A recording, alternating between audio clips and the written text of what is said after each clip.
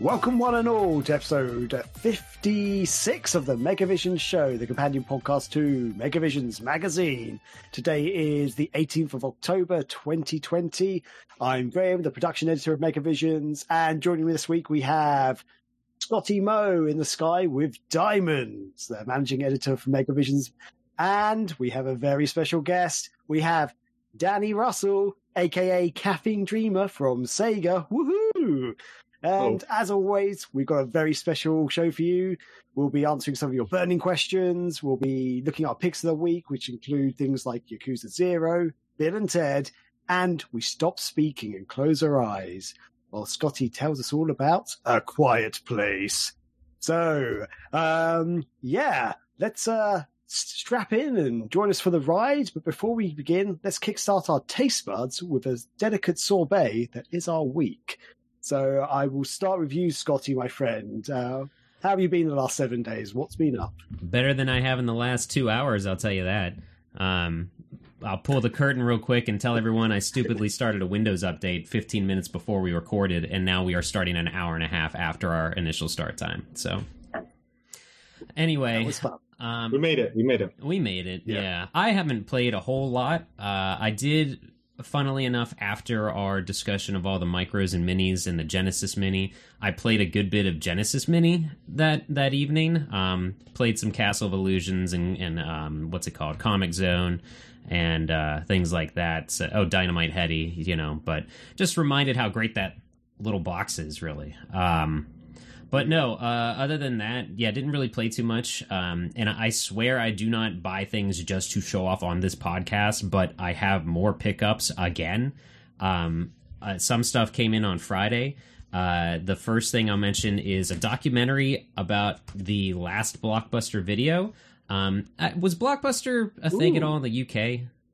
Oh, yeah. Yeah, in fact, I think on my walk to work, there's still one in, Chiswick. Oh, really? You can walk by. I mean, not an actual operating one, but you can see. Yeah. Okay. But no, they did a documentary. There's one left that is an actual Blockbuster in Bend, Oregon. I'm sure some people listening to this have heard about that. I've heard about that, yeah. For a while, there were only 3 left in the country, and one was up in Alaska because their internet's real bad up there. So it actually made sense to go to a Blockbuster instead.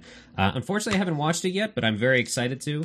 I got a kick out of them sending me this little sticker, and it actually says, thank you for your support, and someone wrote their name on it, so that's kind of cool. But very, very neat thing. It has Kevin Smith is in this, Ron Funches is in this, some other celebrities are in this thing. And it's funny because my girlfriend Rachel and I talked about going to it at some point before COVID and everything. We were like, let's find a reason to go out to that side of the country and go to that Blockbuster. But obviously hasn't happened yet. But yeah, so that's pretty cool. And then also randomly, I grabbed a Sega Saturn demo disc, Sega Saturn Choice Cuts. Which has, let's see here, Blackfire, Bug, Clockwork Knight, Daytona USA, Myst, NHL, All-Star Hockey, Panzer Dragoon, Pebble Beach Golf Links, VR Virtual Racing, Virtual Fighter, Worldwide Soccer, and Solar Eclipse. Some of those have to be... No, that can't. They must be videos. You can't fit that much in there, can you? On one disc? It doesn't. Let me see if there's an asterisk or anything. You know what? There's not, because below all of those titles, it just says video contents have been compressed and do not accurately reflect the quality image of actual Saturn gameplay. So yeah, it might be just all videos, and then you can play Bug. I don't know. But this, I love this. I stand by Bug. Yeah, Bug is actually decent. I claim that it holds up, but it says here, a prime selection of juicy Sega Saturn game footage just to whet your appetite. So it might honestly be all videos. So, okay. I'm sure it's still great. We'll have to watch. Yeah. Oh, yeah. Okay. Now that I read, it says this disc includes approximately 1 minute of game footage for each of the following titles. So it is literally just a video demo disc. Wow. So it's 10 minutes of video demos. Okay. Yeah. But no, I own a bunch, most of the demo discs on Saturn. And I think what got me into looking for this at all was everybody's trying to get the Dreamcast magazine demo discs lately, it seems. I've seen lot sales of any range of prices for just ridiculous things. And I was like, you know what? I think I own most of the Saturn demo discs, and this one I had never seen. So I was like, let me grab that and see what that is. And it was like $8, so whatever. But yeah, and I bought a bunch of horror movies. I'll just flash those real quick because it was A Quiet Place, Ernest Scared Stupid, and Trick or Treat. And we're, it's that season, so that's all I do is buy crap. I don't play anything, apparently. So that's me, though. That's nice.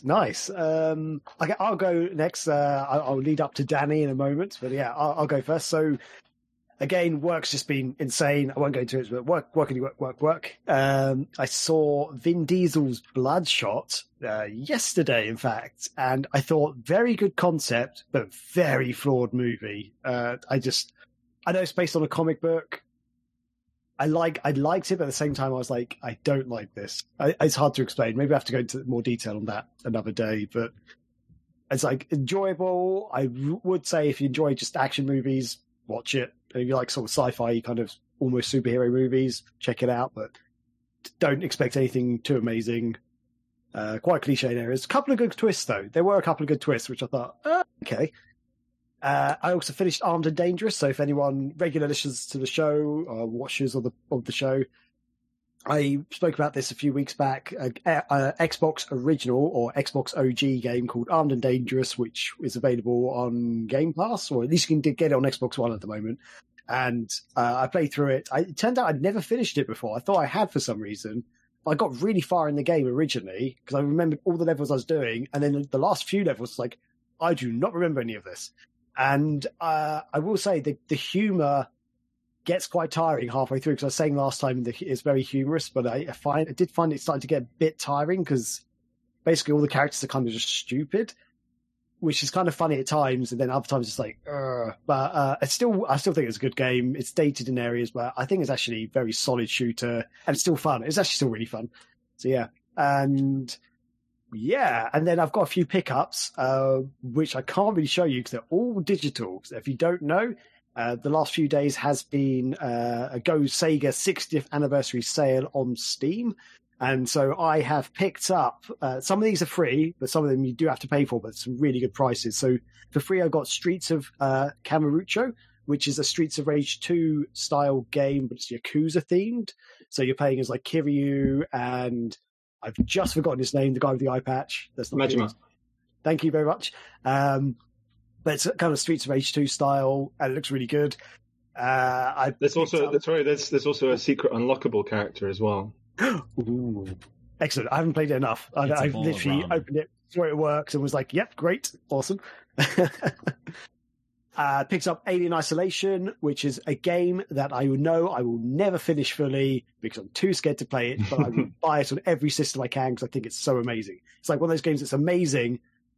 I'm too afraid to play it. I'm too much of a chicken to play it. I played a little bit of it and got scared, so never a game, but I own it on Xbox 360, Xbox One, PC now as well. So yeah, Sonic Mania I got as well. 2 Point Hospital, because I'm still very curious to play that, even though I haven't had a chance. Binary Domain, because I think that game needs to be bought because it's bloody brilliant and no one bloody bought it. It's only like £2 right now, even though by the time the show goes out, the sale would have finished, but I hope you bought it. It's so good. Sonic CD, because for some reason I didn't have it on my PC, but I've got it on other stuff. Sonic Generations, Warhammer 40,000 Space Marine, which I think is a criminally overlooked third-person shooter game.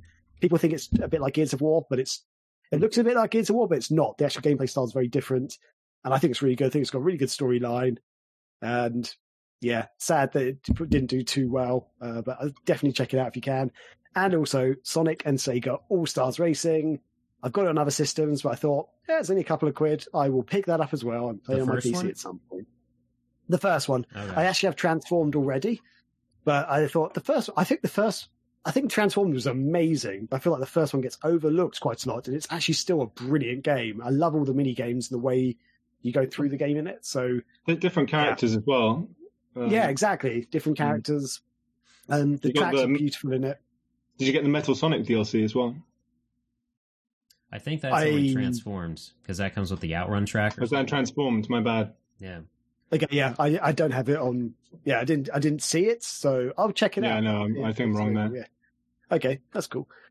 But yeah, So those are all my pickups, basically. And yeah, they're all digital, so I can't show you. But yeah, lots of great deals going on. So yeah, and moving into Sega. Oh, I was going to ask something real quick on Binary Domain. Wasn't that one that had like crazy Connect stuff too? Didn't they? You could like shout orders into. Yeah, you could talk to your team and give audio orders and things like that. Yeah, I honestly never tried that because I've got it on the Xbox 360 originally, and I finished it on the Xbox 360, but I never actually tried that, even though I use my Kinect for stuff. But yeah, it's a great game. It's so well done, so well made, and I feel just people just didn't take notice of it because again, people thought it was like a Gears of War clone, but it's not. It's so much different, and it's so good, so good. That's some great. really fun characters. That French robot, good stuff. Amazing. I love him. He's so good. He's so good. Yeah, I think just because I want to mention it, Knights is also free still right now, I hope. Yeah, if you sign up for the Sega 60th newsletter, you just go to sega60th.com and then sign up for the newsletter on there. And while codes last, *, you can get Nights into Dreams for free, which includes kind of a Sega Saturn graphical mode, includes Christmas Nights as well. Like a modern interpretation of Christmas Nights. It's worth, It's worth I have to check that out. And I'm sure I'm the 2% that plays it in the Saturn graphical version, but you can't do that as well. How'd you get that? Because I've actually got it on my Steam library already. How'd you get the... You have to play through. I think maybe you have to complete a run. Yeah, you might. To unlock some of those features. Okay, so it's not like an extra DLC thing for it, is it? Oh. No, it's included in the game. Oh, perfect. Okay, because I already own that. That's why I didn't pick it up this time. Because a lot of the games I already own. So if you're wondering why my list isn't really extensive, it's because I actually own most of them already. I think with Sonic Transformed, the only console I don't own that on is Wii U at this point. But like, I have almost platinumed the thing on the Vita and the 360. Oh, wow. I love that game so much. Yeah, it's really good. But moving on, as I say, with the sort of Sega theme, Danny Russell, our friend from Sega, he's right here. Hello. So we'll in a moment we might just chat a little bit about stuff happening with Sega and your life. But first, what's been going on? What pickups have you had? What's been going recently in your world? It's mainly been pickups this week. I've had a few parcels arrive that have been overdue for a bit, what with COVID and stuff like that. But I have a pal in Japan who sent me various things, various Sega tat, as I like to call it, or goods if you prefer, from Japan. I don't know I'm sure you guys will know about the store Don Quixote because it's in the Yakuza games. So there's recently been a Sega kind of crossover, at least with some T-shirts. So I asked this pal to pick these up. So I've got and hopefully these are in my size, or I'll degrow into them. I've got a Puyo Puyo Don Quixote T-shirt. Oh, wow. That's one. You gotta turn that inside out when you wash it. Holy crap! I know. I'm not really much of a white T-shirt kind of guy, but this is an Outrun. That's cool. An Outrun. So it's the Don Quixote character playing an Outrun cabinets, like one of the original ones. And it's like almost a sketch drawing of it. We should describe for the listeners rather than body sensation cabinet. The Puyo one was just like, I think it's like pretty much every Puyo character along with the Don Quixote characters. And the last one is Virtua Fighter, a grey Virtua Fighter one where it's the Don Quixote character fighting against Jeffrey. That's a kind of screenshot sort of thing. Good. That's cool. The Go Sega 60th anniversary outdoor backpack. Whoa, that's cool. Is pretty. I think it's actually too stylish for me. I don't think I can carry it off. For the audience, it's I'm going to explain it. It's like a sort of Sonic the Hedgehog style checkered appearance, but it's blue and white checkers. Like squares, basically, and in the white it looks like it says "Go Sega." Did it? Yeah, that's right. Bits? Yeah, I was going to say it's a ska backpack, but that works too. And I got a couple of the 60th anniversary pins as well, nice. which is it's just the Go Sega logo. But I get a couple because it's like one I'll keep as a backup for when I lose the other one. Brilliant. which will definitely happen. And finally, I promised myself these are the last ones. But I've got my 7th and 8th. What's the model number again? I can sing praises about it now because I don't need to buy any more of them. But the PVM 6041QM. In the US, I think this is the PVM 5041Q. I think. Sure. I don't actually really know what that is you're holding. So so this is the audience and the listeners. This is a professional video monitor that would have been made, I don't know, in the past 20 years, something like that. But these kind of video monitors are designed for prolonged use, so either kind of medical use or like maybe for like a satellite company, often for broadcast monitors, because like the colors on flat screens and things like that aren't necessarily as accurate as they are on CRTs, like old tube TVs. And these are like professional grade ones. So like this one that I've just picked up now, like that would have gone for, like 10, 15 years ago, about £1,500 or £2,000. So yeah. Okay, and just for the audience listeners, basically what Danny was holding up looked like a very tiny TV set, but it was also very deep. Like far too deep almost.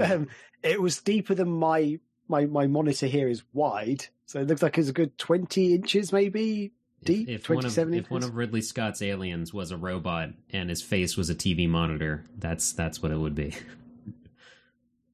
I think he just froze for a second there. I probably did. If one of Ridley Scott's xenomorphs from the Alien movies was a TV monitor for a head, that's how long. I get what you're saying. I think that don't they use those for security cameras, like security footage? Yeah, as well. Often they're black and white ones, but you don't want the security ones because they'll be on 24 hours a day. So they'll have, they might burn out at any point. Ideally, what you want is like the TV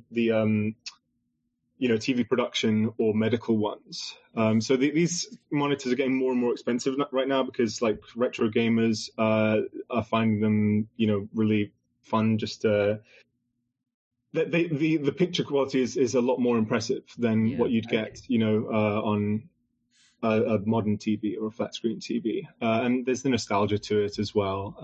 So they're getting quite collectible and the prices have shot up in the past few years. So in this past year, I've managed to get pretty much all the models that I've wanted. So I'm happy now. These are the last ones. So what are you actually going to use them for? Are you actually going to play with them or? So I've got this kind of rig set up in my flat, which is it's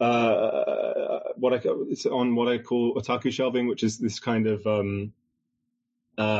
metal bars and metal shelves that are on wheels, so I can like pull it out and mess with all the wiring and stuff like that.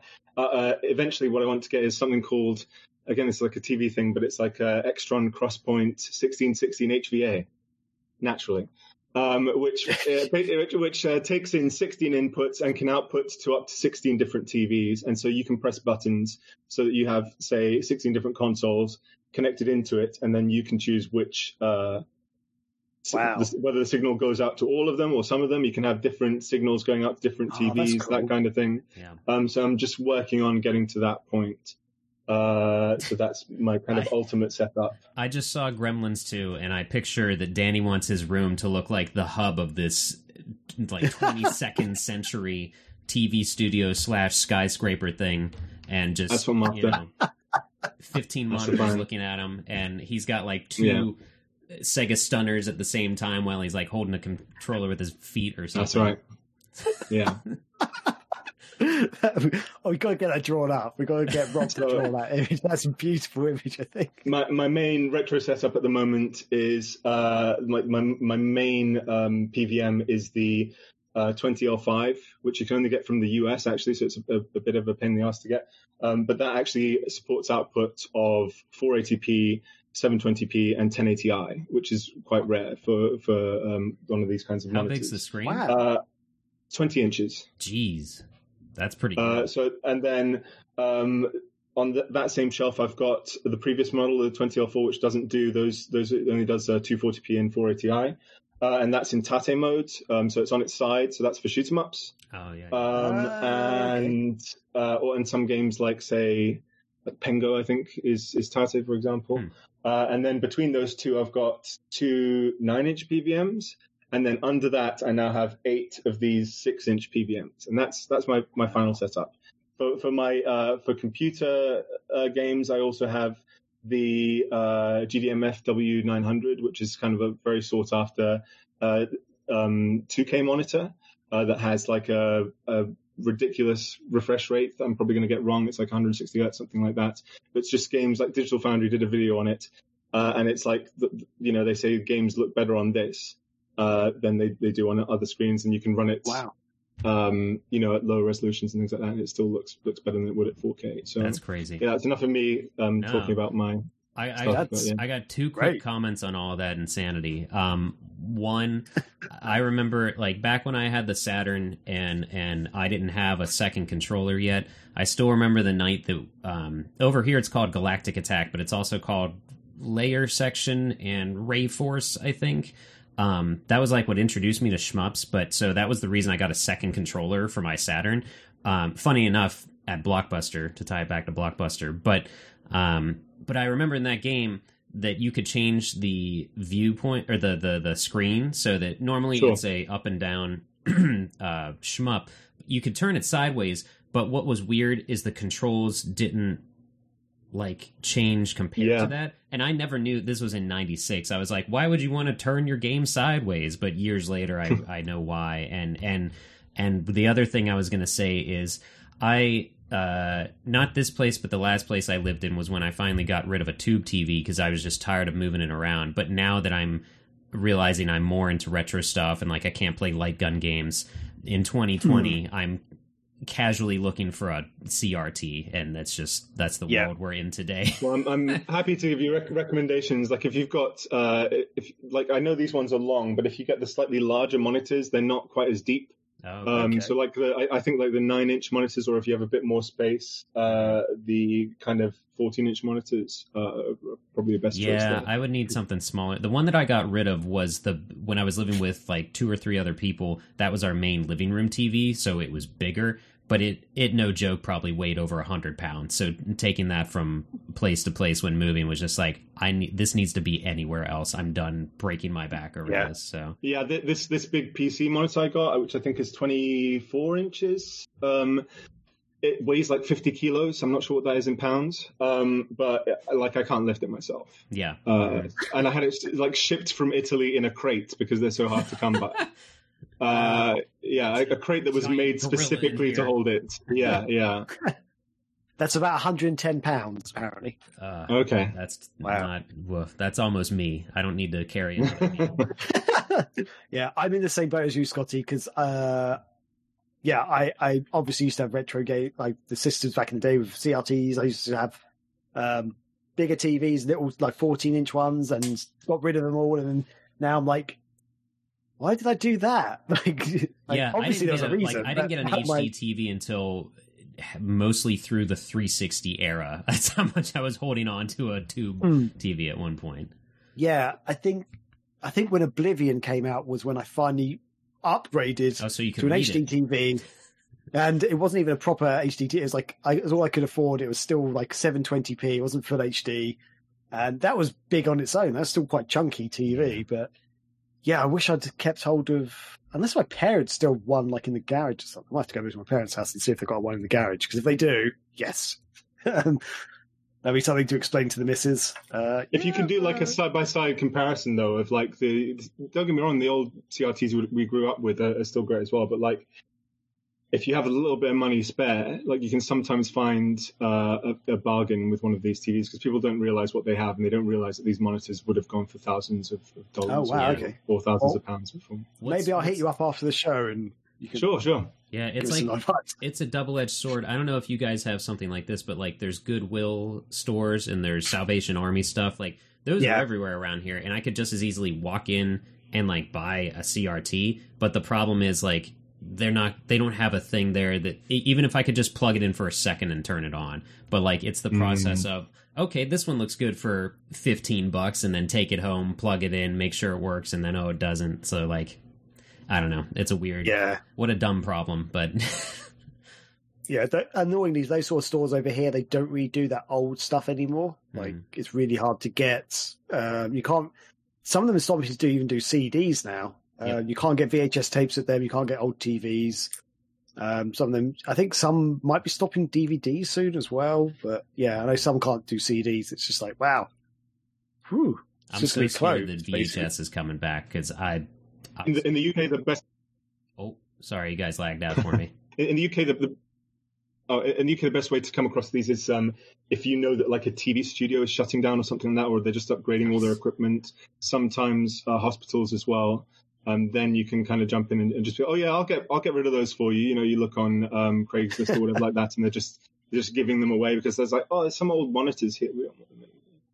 Okay. You know, some people reap quite a profit on those on eBay. No doubt.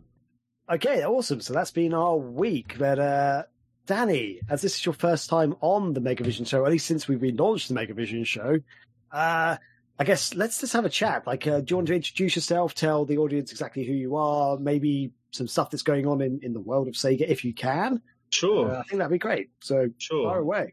So I'm Danny. I've been at Sega for about 4 years now. Actually, on Halloween, it'll be 4 years. I started off on the mobile team, Sega Networks, but several months back, that got absorbed into Sega America. And since then, I've just been a Sega America employee, not focusing specifically on mobile anymore, but instead focusing on all of Sega's retro IP, which is genuinely my dream job. So I can't complain. I think it's all yeah. So things I worked on previously, when I joined, I worked on the Sega Forever mobile titles. Then 2.5 years ago, maybe two years ago, started working on Sega Heroes. Then when Sega Heroes finished, I've gone back to the Sega Forever account, and we've made it the general Sega Retro content account. So all of our legacy IP stuff is there, kind of supporting everything that's coming out, whether it's licensing or games or sales in the US or Europe. So that's where I am right now. But I mean, my history with Sega goes back quite a bit in terms of like being a member of the community. So I set up a Sonic fan game website in 1998, which was terrible. I mean, it was like hot linking to the fan games that existed at the time, and probably had a lot of Comic Sans and things like that. GeoCities, baby. Yeah, I remember someone called Ryan Langley reaching out to me then and being like, can I help you with this website or something like that? And me being, a teenager, I was like, no, I'm going to make this website myself. And then I disappeared for like 6 months or something like that. I came back in 1999 and he'd launched Sonic Fan Games HQ. And then we had this kind of rivalry for a long time. A friendly rivalry, because we still, I remember sending a load of Sonic the Comics to him, and he sent me a load of PAL games and things like that, like 30 different games, something like that. And weirdly now, I mean, if you see pretty much any GIF that goes out on the Sega Forever channels, they're made by him. He runs Sonic the Hedgehog now and things like that. He's a developer at Pickpock in New Zealand. Now he's a producer.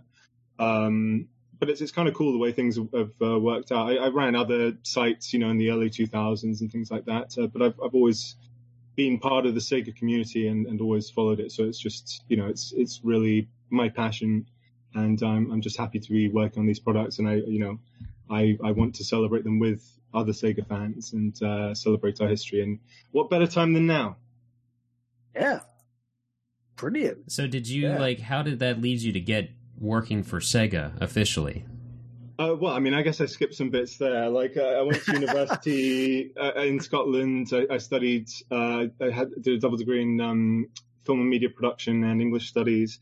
Then went on to Japan, where I taught English for 5 years.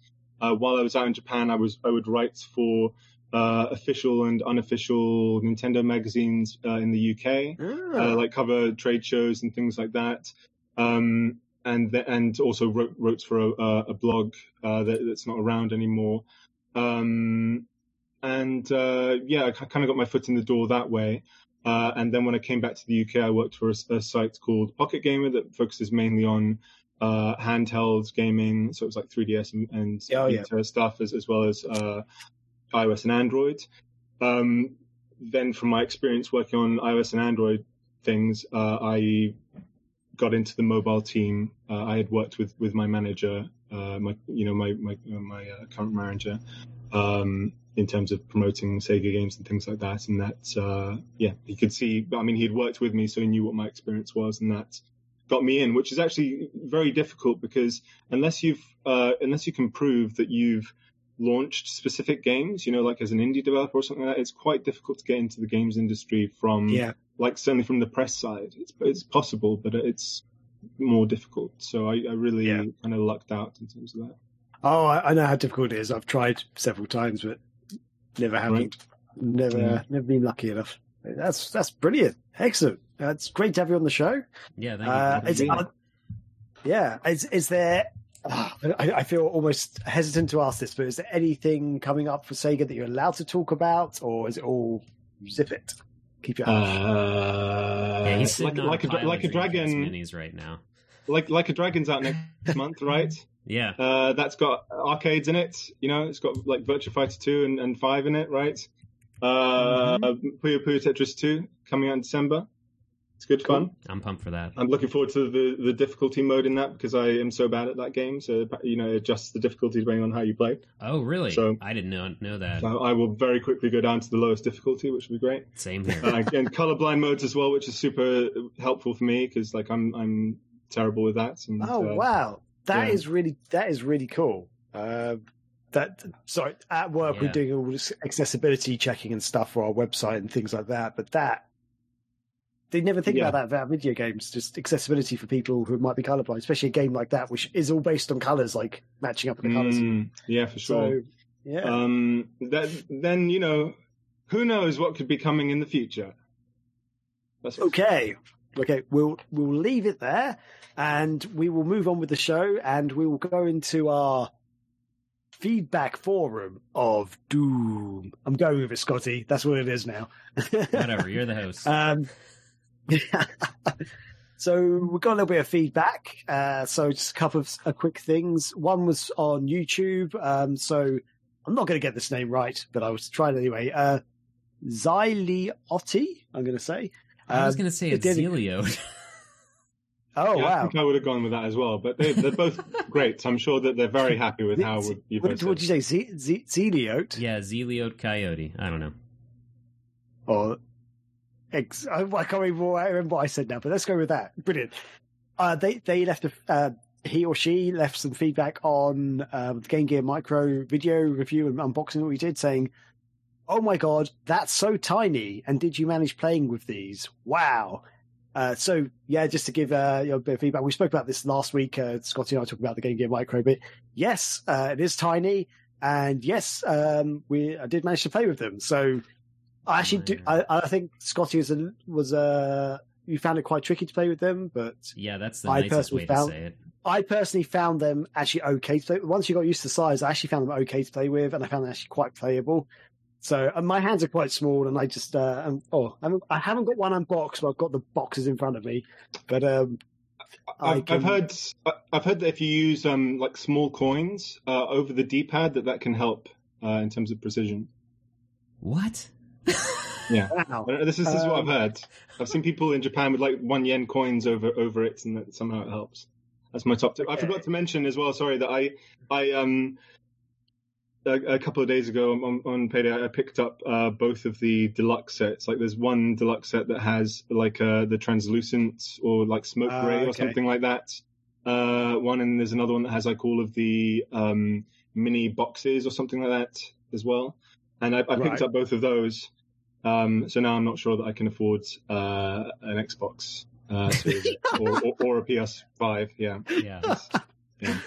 That's where we are these days. You spend all your money in the Game Gear, and now you can't afford it. Yeah.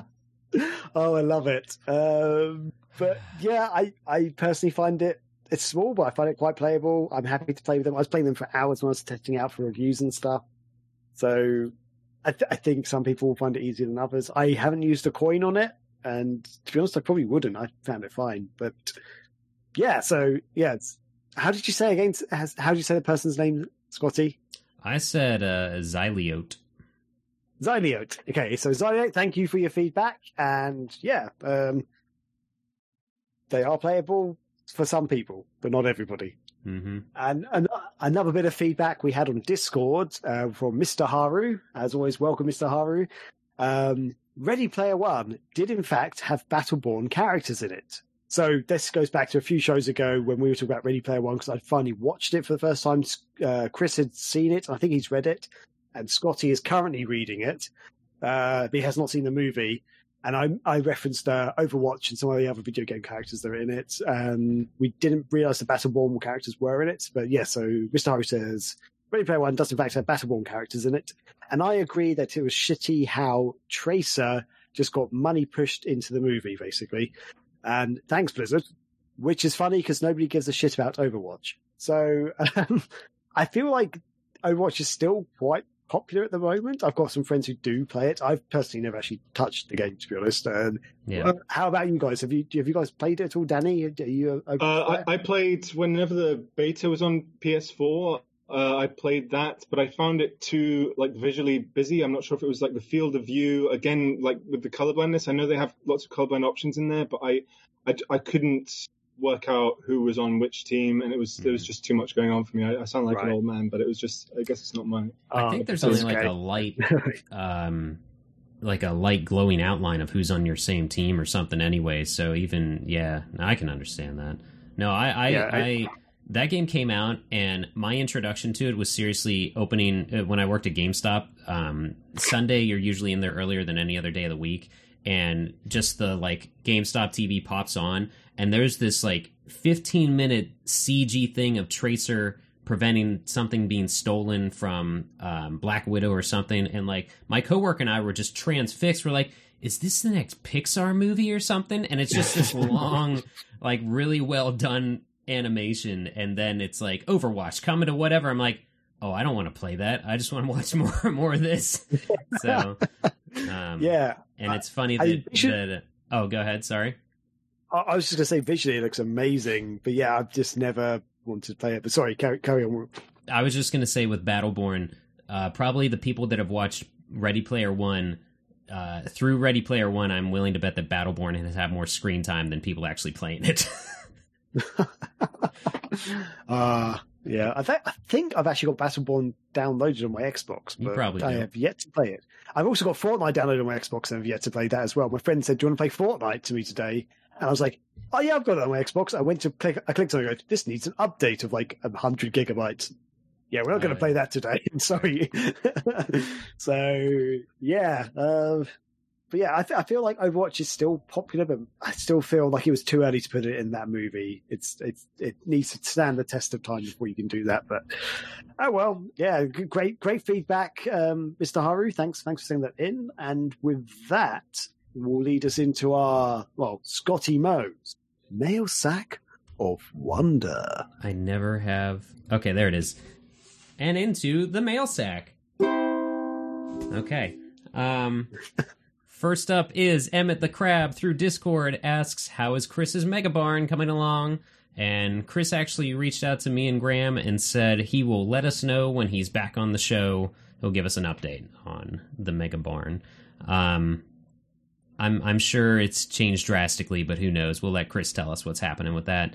And then Ashton asks, if Sega created another game similar to Sega Genesis Classics / Sega Mini Drive Classics, are there any games you would want to see that weren't on the first collection? So I think what they're saying is the Genesis Mega Drive Mini, if they did a part 2 of that, and or the other classics collection, that I think the most recent bundle thing that was out on with the purplish box art and stuff, what would they which I mean, there is a Model 2 Genesis, so they could just toss that out there, who knows. I don't Or wait, let me hold on. Stop for a second. Hold on. No, that's the previous one. The one you're showing in your hand, the Xbox 360 one. That's the previous collection. Yeah. There was there's Sega Mega Drive Classics or Sega Genesis Classics, which is on Steam, Switch, Xbox One, and PS4. Yes, Yeah, I think mine's downstairs. I was trying to find the box behind me. Yeah. There's a different lineup. I was trying to find the latest one. I can only see the Xbox one, but now I've just found my Switch version. Do I have it? I've got it on Xbox, I think. I can't see it. Anyway, there we go. So yeah, that is the Switch version. Yeah. So yeah, are we thinking about the physical, like a Mega Drive Mini 2, or just the Classics collection here? They're asking for the Genesis Classics, Mega Drive Classics. Yeah. Yeah. Okay. So I don't even remember what was on that. I could give. Oh, there's 50 games on here. I'm not going to go through the whole list. Wow. If you say a game, I can tell you if it was on here, basically. But I'll speak for Chris. Scotty, is Boogerman on there? It is not on there. No, it is not. There you go. Got some Boogerman. Who developed that? I have no idea. It has some kind of relation with Virgin, but I'm probably wrong on that. I don't know. It's got to be whoever did Earthworm Jim. Oh, yeah, so that's it's Shiny. I'd be willing to bet, but I'm not sure. Let me. It was on the SNES as well. Oh, so... was it? I'm going to use my phone to look, so don't want to make it seem like I'm rude, but I'm afraid to open a new internet window. So. It was Interplay. Is Interplay Productions who did it, and published it apparently.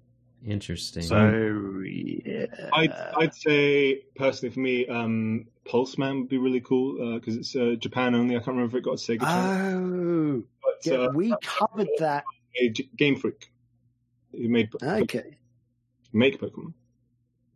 Just really visually, it looks amazing. Like big, chunky sprites, platformer. You know, one of the Pokemon. I can't remember the name of it now. I think it was one of those from Black and White.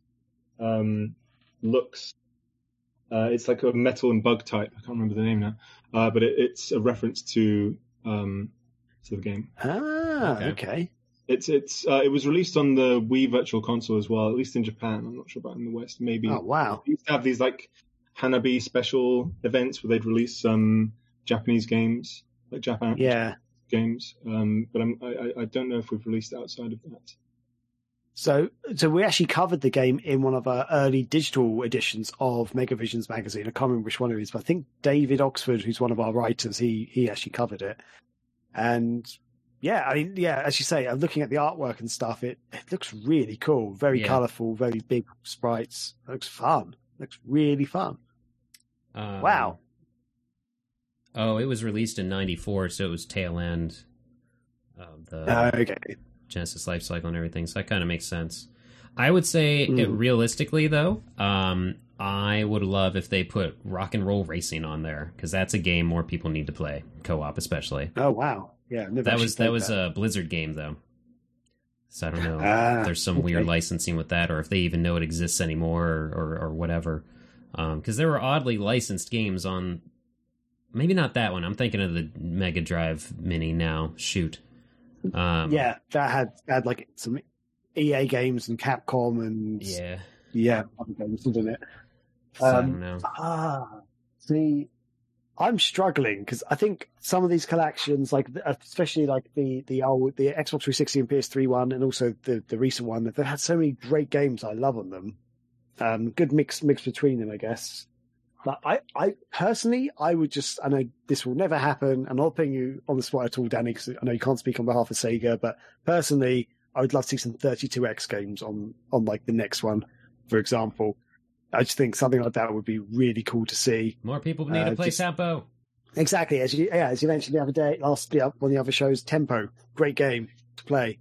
And there's so many great 32X games that would be really cool to see. But other than that, I can't think of any actual Mega Drive games. So should we move along to the next question? We've got quite a few questions this week to get rattled through. Keep going.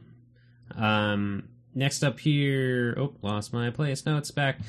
Zombie Hunter in the Discord asks, with Bayonetta, Joker, and Sonic as fighters in Smash, do you think they'll ever add another Sega character to the collection? And if so, who? I'll just, once again, I will scream to the heavens that it amazes me that they haven't thrown Shadow in as a what's it called? an Echo Assist character. What do they call? I thought they were called like assist trophies or something like that. I can't remember what.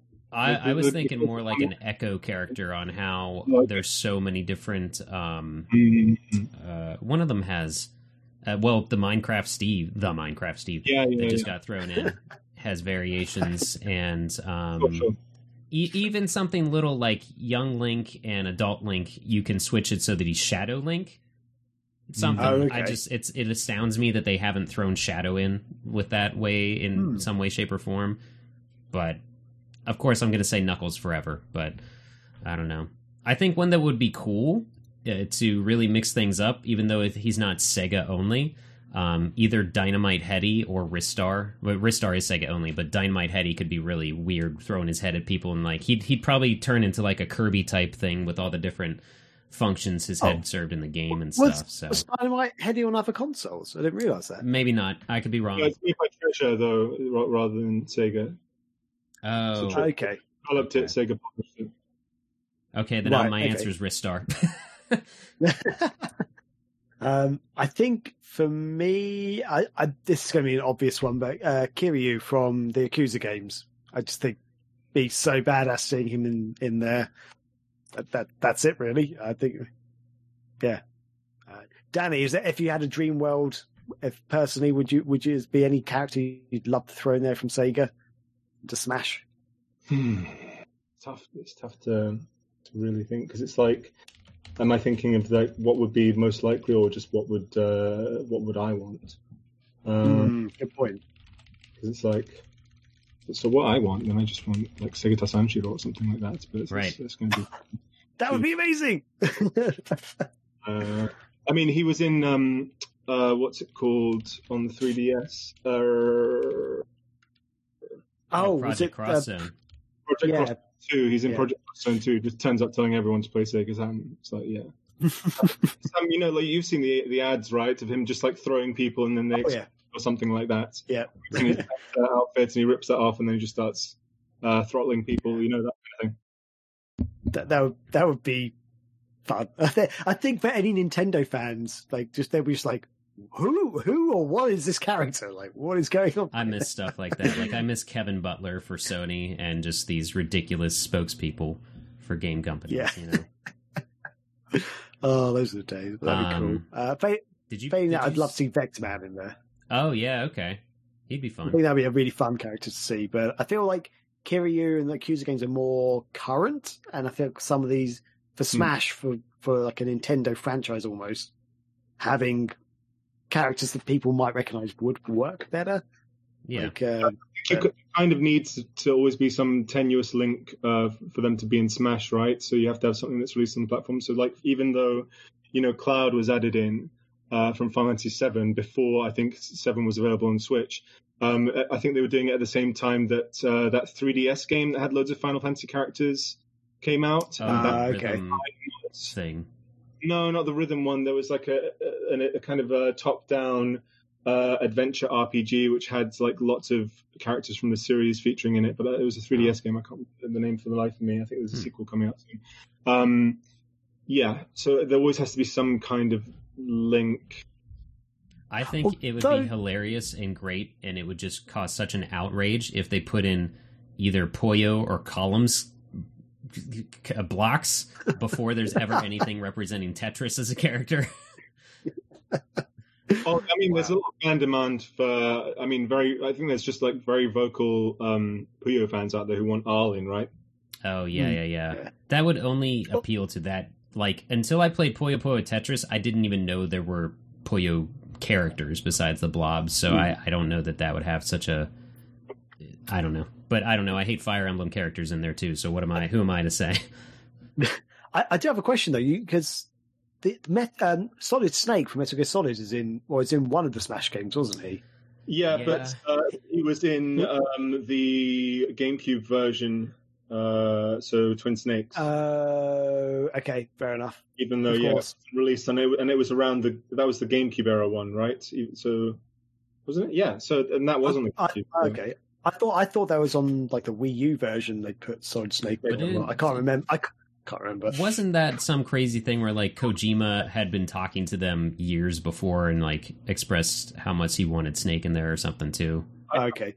You're right. It was on the Wii version, right? It was, but I mean, Wii's backwards. I mean, the GameCube's backwards compatible, right? Or Wii's backwards compatible. Yeah. Yes. I guess that works. US Link. Yeah. I love it. That's so funny. So I guess that actually tailors into the next. No, that's not a verb. I learned that lends into the next question here. Mr. Haro asks, "You're given a chance to help make a Sega versus Capcom. Who is your starting roster for the Sega side?" And I gave this a little bit of thought. I would love to have Tails Doll from Sonic R. Okay. And also Ristar just makes sense as a fighter because he would have amazing grabs. He'd be the probably smallest grappler character, Ristar. And then I want something ridiculous, so either the Daytona Hornet car or like just a VMU somehow. He's so good. Yeah, the buttons just fly out. I would have immediately gone in with Hornet as well. But thinking about that, yeah, it'd be cool to have like anthropomorphized versions of systems or something like that. Like there was a kind of Transformer sort of thing that you could get Sega merchandise in Japan. It was like a Mega Drive Transformer or something like that. Oh, that's cool. So like a plush toy that was like a Mega Drive with like arms and legs. Like that kind of stuff could be pretty fun. Right? That would be really cool. I'm going to say Vexman again. I've got Vexman in my head at the moment. So yeah, throw him in there. Who else would be really cool? I would love... did either of you guys play Scud, the Disposable Assassin? No, but I've heard of it. So, yeah. I mean, that's based off a comic, but it's only ever had a game on the Saturn, like no other anything anywhere. But the villain in that, that's just called Jeff, I think, is like this weird mutated, like two squids for legs or something. No, I forget. It's like a plug socket for a head and like tentacles on one arm and then like a mouse trap for hands or something like that. Like I would love to see something like that, but it's all the Sega consoles put together in like this dumpster formation of a robot or something. Oh, okay. Seaman would be pretty good, right? Yes. Like if you a little kind of fishbowl or something like that. I could see him as like a how you have tag characters, like bring in Seaman and he just comes onto the screen and like insults them but injures them with the insult somehow or something. Oh man, I want this to be real. I'm not sure how possible this would be or if it would actually work, but have you guys ever played Crush either on the 3DS or the PSP? Danny from that could be quite fun. Like special move could be literally crushing the world to flatness or something, and that'd be cool. Doing damage that way and walking around in his dressing gown because that's what he does. But, yeah. Yeah. I feel like that could be a whole create the Sega versus Capcom thing could be a whole podcast. So that could be. So we can move on from that. Yeah, but good question with what your starting roster would be. This just popped into my head for Tails Doll. I think it would be great if his whole moveset is he doesn't actually move. He's just standing there, but you actually do moves and it's like telekinetic somehow or something. Anyway. Ghostly TJ, that's TJ Katsune with the Megavision staff. We've got a bunch of fire away questions for Danny, so if you want it, we can try to get through these quick, or we can just see how they go here. So there's 5, so we'll take them one at a time here. Danny, what's your favorite merch from Sega? There's a lot of really cool stuff. Like say I've got the Sega Gaga special edition, but stupidly I gave away the button set from it, like the pin set from it, so I need to buy it. I know, right? Yeah. So I need to buy another set of those. There's some what's the website called? It's escaping me now. In the meantime, I'll say I have this. There's a place called Nakano Broadway in Tokyo, which is kind of like Akihabara, but not quite as popular. They mainly sell things like secondhand figures and manga, and managed to get this guy, who I'm sure he's Stringy Sonic, is his what people call him. And this was the first Sonic plush that ever existed. Oh, wow. I don't know how to describe it. It's very kind of sort of felt, bare bones Sonic version. I think we've named him like Sega Sonic the Hedgehog here. And this is like back in 1991. So this is like an original. Wow. Yeah, I'm not sure if this is a good description because I don't think American audience would get this, but it very much looks like if Blue Peter made a Sonic the Hedgehog plushie, which Danny would understand. A couple more British, you understand that. I've got a Tails one of this as well that came out a bit afterwards, and another one which had where they're wearing like matsuri, like Japanese festival outfits. The other thing that I was going to say is Cook and Becker made all of these really amazing prints. Some of them are still available, and I managed to get a bunch of them. So I think it was the Fancy Star one, the Virtua Fighter one, the Space Harrier one, and one or two other ones, Jet Set Radios and something else. Wow.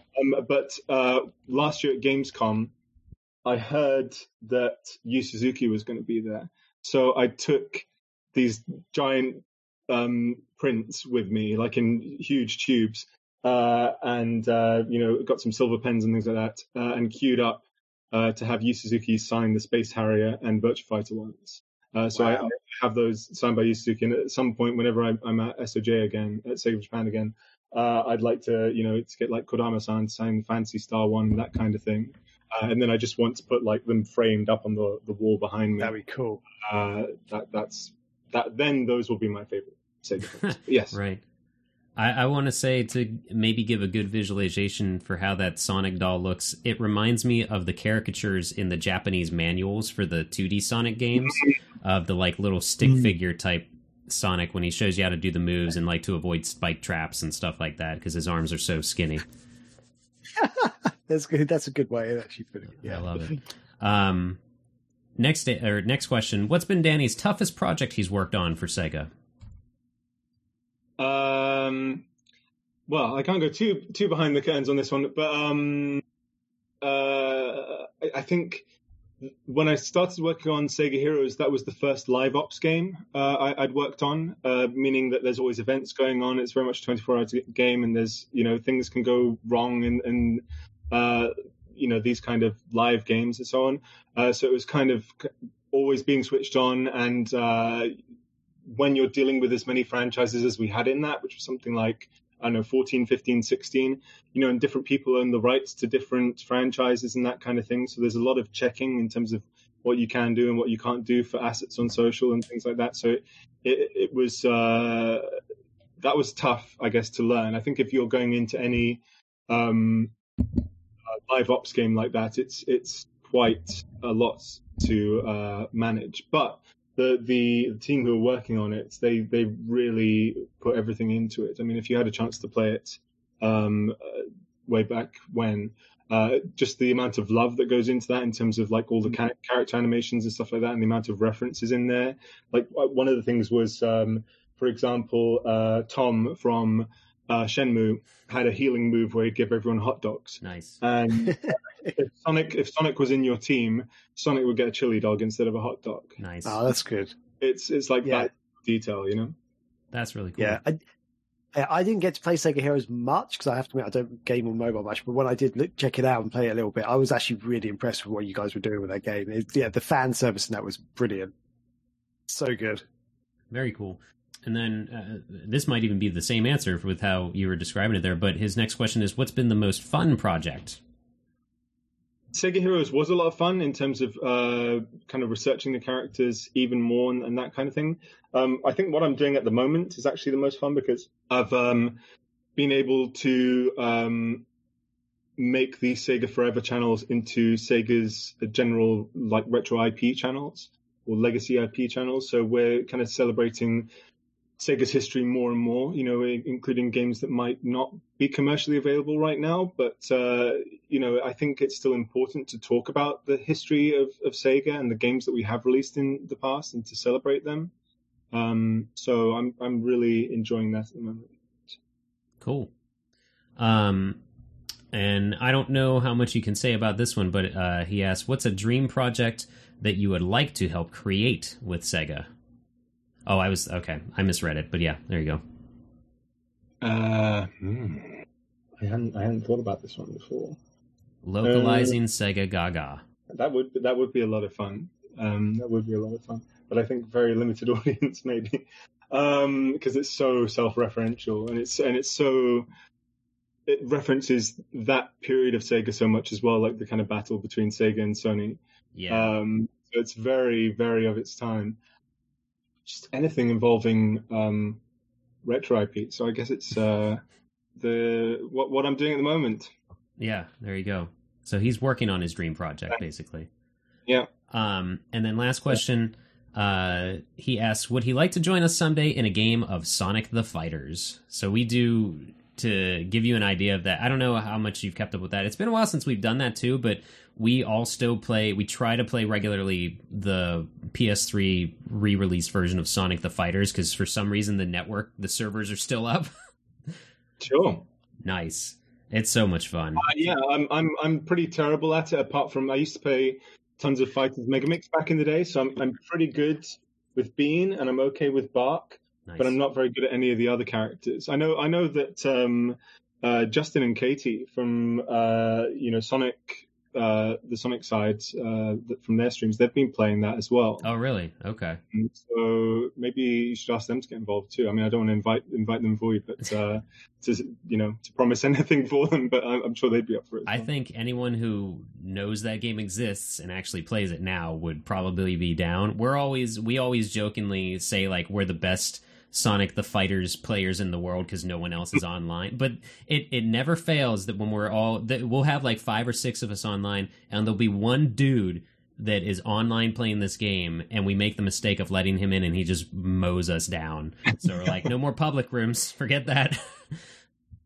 So yeah, those are all good. That's some good stuff. That's some good answers there.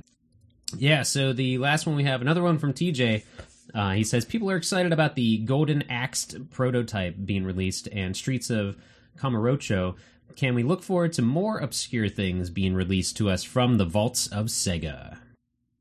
Right, do I answer this? Do I? Yeah, I can't say what's planned or what's not planned, but who knows? I mean, if these perform really well, then it's going to be more likely that something this happens. This kind of stuff has worked well in the past, like for 8-bit Bayonetta, you remember that? Oh, yeah, I remember that. So on. So who knows, really? I guess, if a million people download these games or something like that, then I guess it shows that Right. That's the answer, people. Download these bloody games, and hopefully we'll see more of them. Yeah, brilliant. Nice. That's so. With that, we'll wrap up the mail sack. And that was the mail sack. Turn the page. Perfect.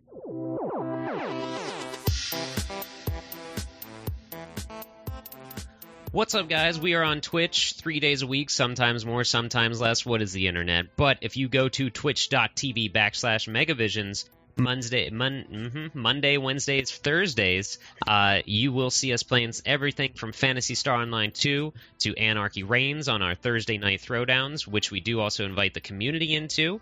And we have coming up on there to be hosted on Twitch is the 24-hour Dreamless Dreamcast Marathon on September 12th. Mark your calendars, but otherwise check us out any day throughout the week. Keep an eye on twitch.tv/Megavisions.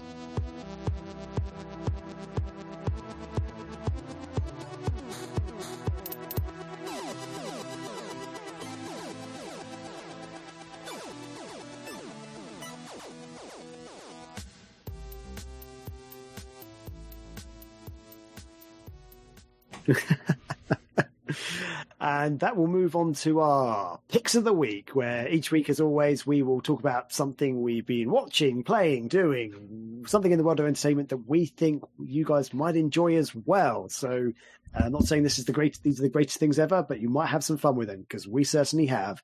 I'll kick it off this time.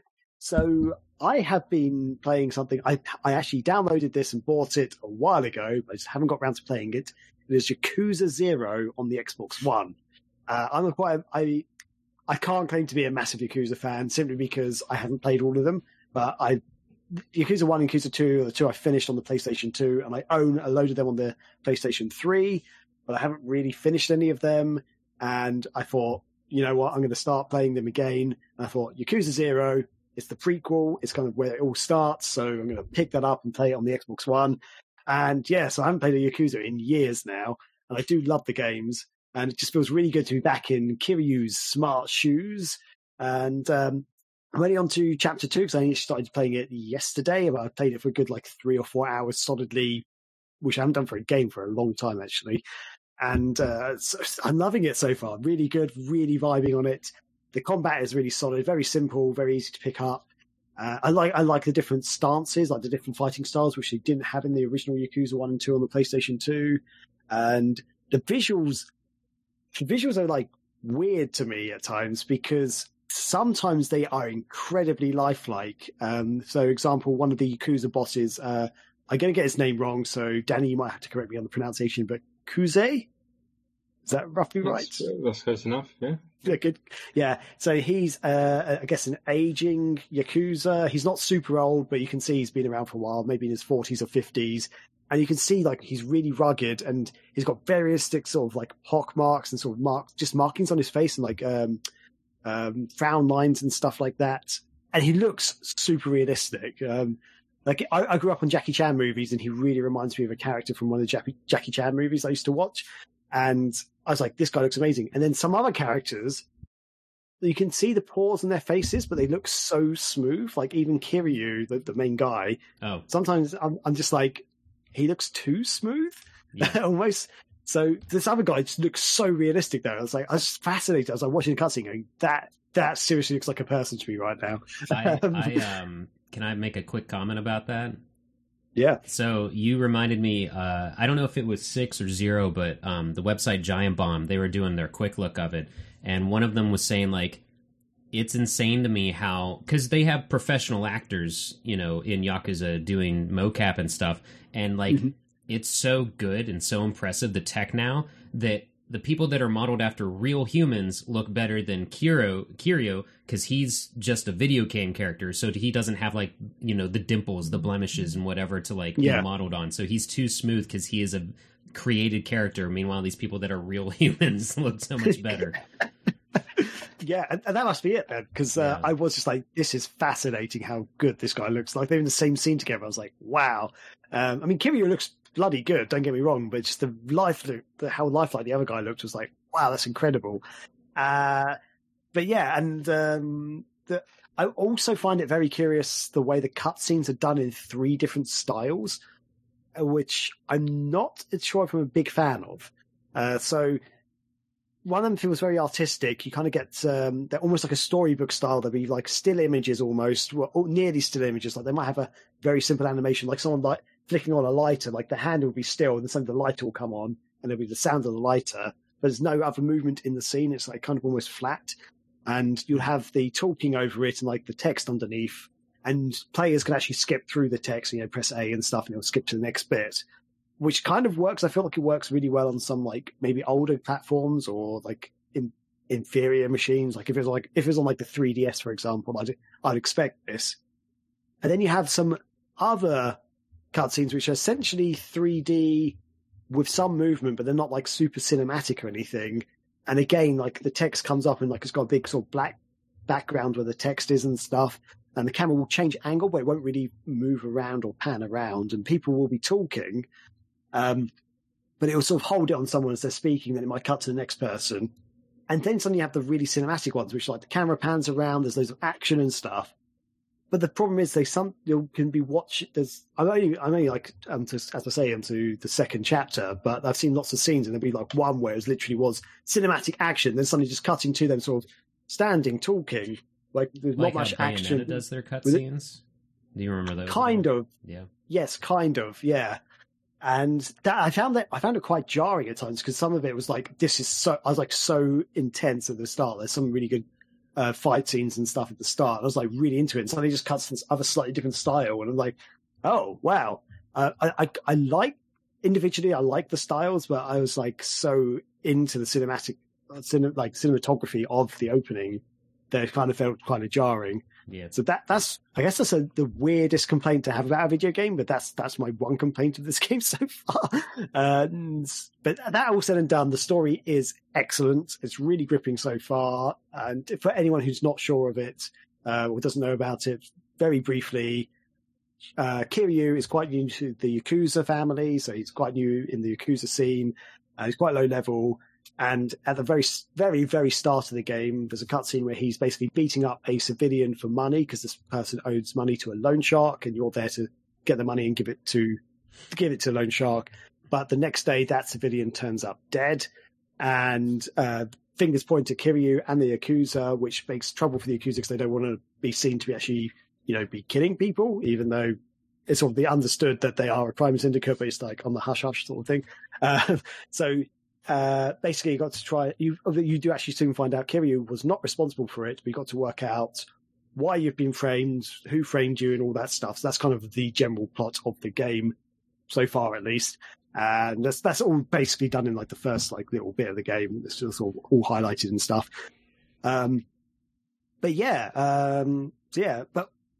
loving the game so far. I'm going to keep playing it. It's really good, really into it. One thing that really surprised me though, especially considering when this game was made, was the saving system. And I'm not sure if I missed something in the game early on which told you how to save the game, but I had to Google how to do it because I in my head, I was just expecting the game to just save automatically as I'm going through.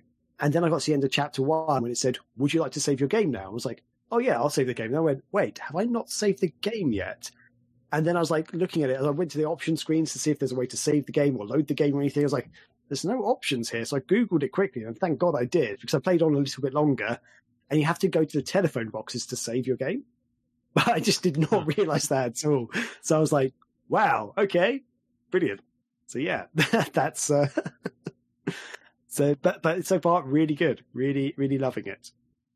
But yeah, do you guys have any questions or comments on Yakuza or Yakuza Zero in particular? Zero is the best way to get into the series because chronologically it's the first, but it's also a good introduction to the humor and like how zany the series has become. Mm-hmm. It's not like it has all this kind of serious drama in terms of like how like the Yakuza families are with each other and these kinds of things, but there's also very silly stuff in there and lots of mini games and lots of side quests and that kind of stuff, which I find a lot of fun. And I also feel like it's the kind of spiritual successor to something like Shenmue as well, in terms of the combat and being so Japanese and that kind of thing. Yeah. What do you think of when people say it's like the Japanese GTA? Like, have you ever heard that? Because I've heard a few people say that. I don't feel like it's like that because it's not as open world exactly. Yeah, I think I think having a GTA where you don't, press triangle or whatever to get into a car, it's not really GTA, is it? The game Sleeping Dogs is a closer comparison to that. Yeah. That's for sure. Yeah, because that's the thing I was going to say, that like I've heard some people saying, oh yeah, it's just like the Japanese GTA. I'm like, is it though? Because I hadn't played the recent versions. I was like, definitely the PlayStation 2 versions, like 1 and 2, weren't like GTA really. So yeah, I think it's an unfair comparison for some people because GTA fans would come to it and go, this is nothing like GTA, and people who hate GTA might steer away from it when it's actually very different and very, very good.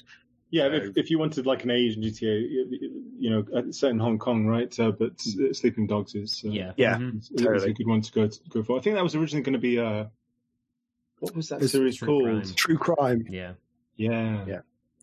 It's fun. I played it through. It's just a fun game. Yeah, it's a severely underrated game. Yeah, it really should have. They have like crazy, like the full editions you can get on Steam now of everything that ever came out. For like a couple of dollars, It's just, whenever it's on sale, it's super cheap, Yeah, I remember someone recreating. They did a mod for Sleeping Dogs, and it had Rio from Shenmue, his like jacket and like jeans and stuff. Yeah, and they changed one of the chase scenes into a QTE scene almost. I believe. Well, there are like that kind of thing in it. But I think because it was released at Square Enix, by Square Enix, they had lots of crossover stuff. So I think there was like Just Cause and maybe Hitman and Tomb Raider stuff in there at the time. Oh wow, I don't remember that. Yeah. Brilliant. If we had Nick on again, he could tell us because that's like his annual game that he'll play through probably. So that's pretty good. Awesome. Yeah. My only comment on Yakuza is I used the Yakuza 6 tumbler glasses for the first time this past New Year's Eve that I got with that collector's edition. So good. But yeah, definitely, I think if anyone hasn't played Yakuza yet, check out Yakuza 0. It's on most modern systems, so PC, PlayStation 4, Xbox One. Was it on PS3? I don't remember if it was or not. Danny, you might know. So. 0? Yeah, 0. It may be in Japan only. Okay, right. Is it part of that crazy collection on PS4? Maybe get it that way. I can't. In what? Sorry? Is it part of that? I think I don't know. I might be wrong. I don't know if there's like a complete pack of the series, but I think the collection that's on there is 3, 4, and 5, which are remastered. Okay. And because I think there was a bit of controversy when what was it? 3 was released in the West because there was a lot of cut content. This has been completely retranslated, and I think pretty much all of the content from the original is in there. So it's there's some stuff cut out of 4 as well, I believe, but these are the most complete versions to date. Wow. Okay. Yeah, that's good to hear. And like relocalized and everything like that. Like the localization team, they're gold. It's very, very good. Very, if you're into action games and sort of, I guess, as I say, kind of cinematic almost. It's so much fun just to getting into it. But yeah, and we'll move on. We'll actually go to Danny next. So Danny, for the first time ever, what is your pick of the week? So my pick of the week, I grew up watching and rewatching my VHS tapes of Bill and Ted's Excellent Adventure and Bill and Ted's Bogus Journey. I think for the longest time, Excellent Adventure I had like just a recording off TV, and I just rewatch it. I could quote that movie from beginning to end. I know there's some people who prefer Bogus Journey, but I'm very much an Excellent Adventure person. If you don't know the storyline from these, the first one is that Bill and Ted are these two guys in San Dimas, California. They're about to finish high school, but they're gonna most heinously flunk their history course. And if they do that, then Ted is going to end up at Oates Military Academy in Alaska, which will break up their band. And naturally, if their band gets broken up, then the world's going to end because they're meant to come together to create this song that will save all of humanity in the future. So George Carlin, Rufus, who's played by George Carlin, comes back to the present, which is 1988, and gives them this kind of phone box which allows them to travel into the past. So I won't go too much into it as I already am, but like they basically decide to pick up people throughout history for their history report. And then the second one, they end up being killed by evil versions of themselves. And so they have to go through heaven and hell to get revenge and to come back to life and that kind of thing. But that's not neither am I picking of the week. My pick of the week is Bill and Ted Face the Music, which is the new Bill and Ted. And it's like set present day, and Bill and Ted are kind of, washed up guys in their late 40s, early 50s, that kind of thing. Playing, diners and things like that, but playing weddings, that kind of thing. So they're not doing too well.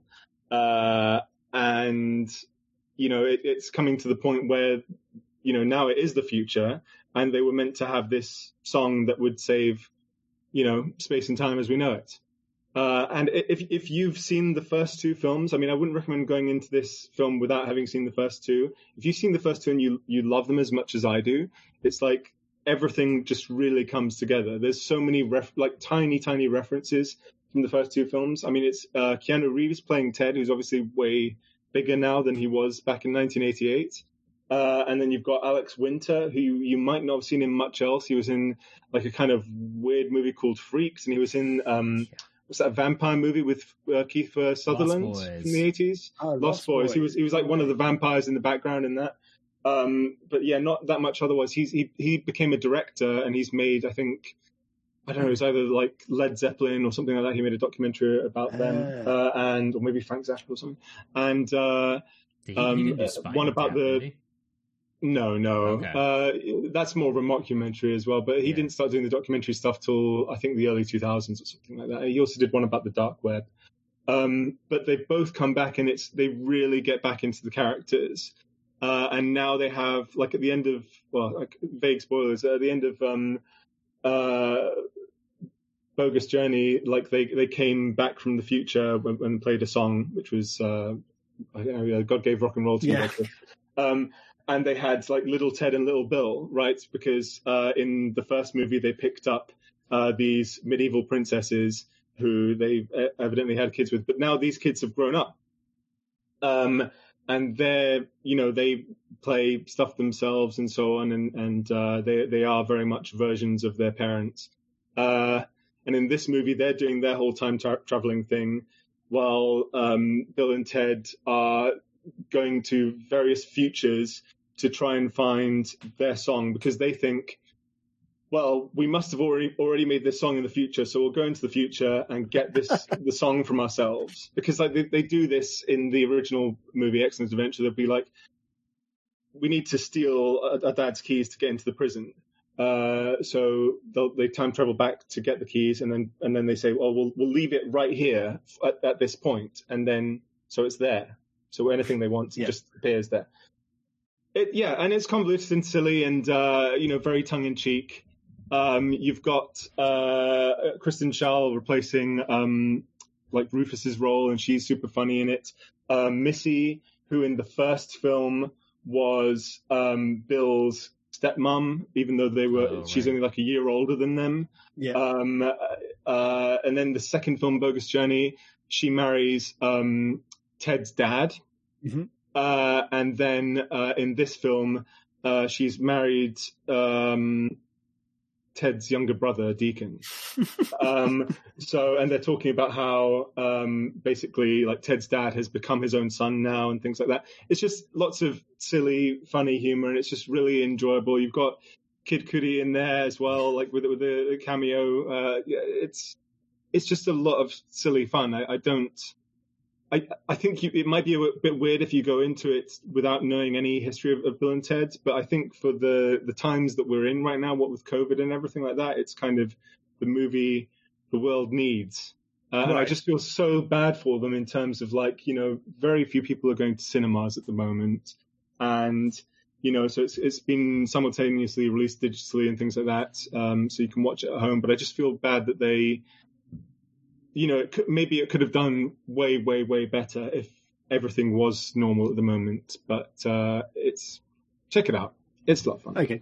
Yeah. Nice. I saw it opening night, baby. It was good. Yeah, I waited until my birthday and I saw it then. Nice. And in the cinema. Like I bought it for download, but I wanted to see it on the big screen.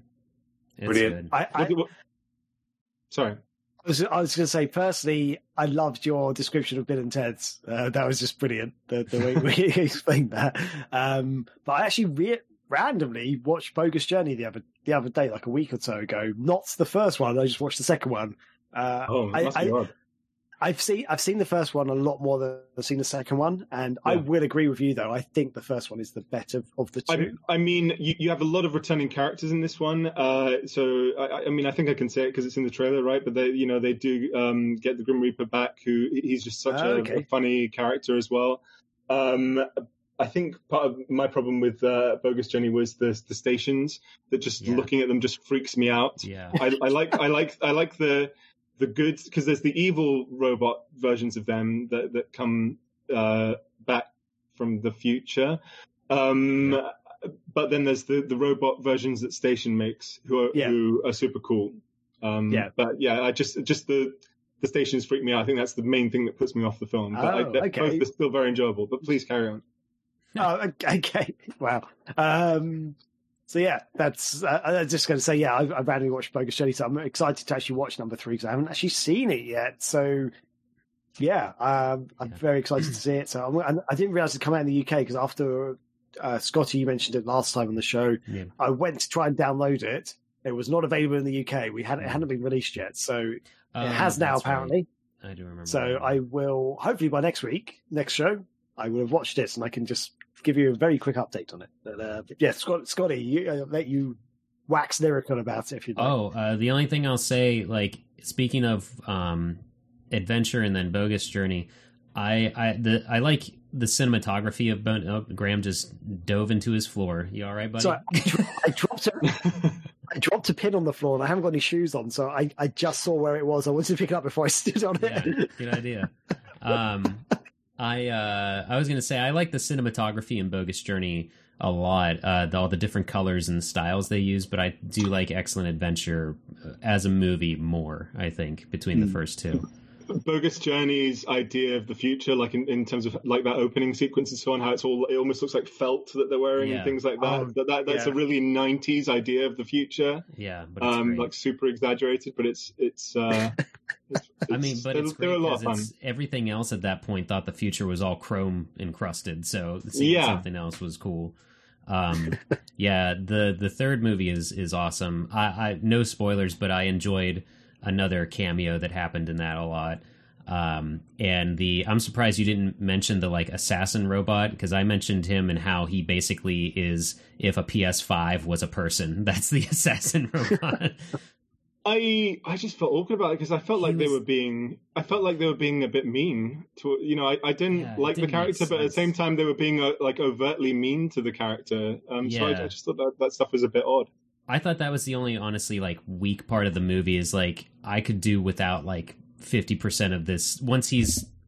I don't know if it's spoiled. Once he makes a change in character, I could have done without, like, most of his scenes, honestly. Yeah.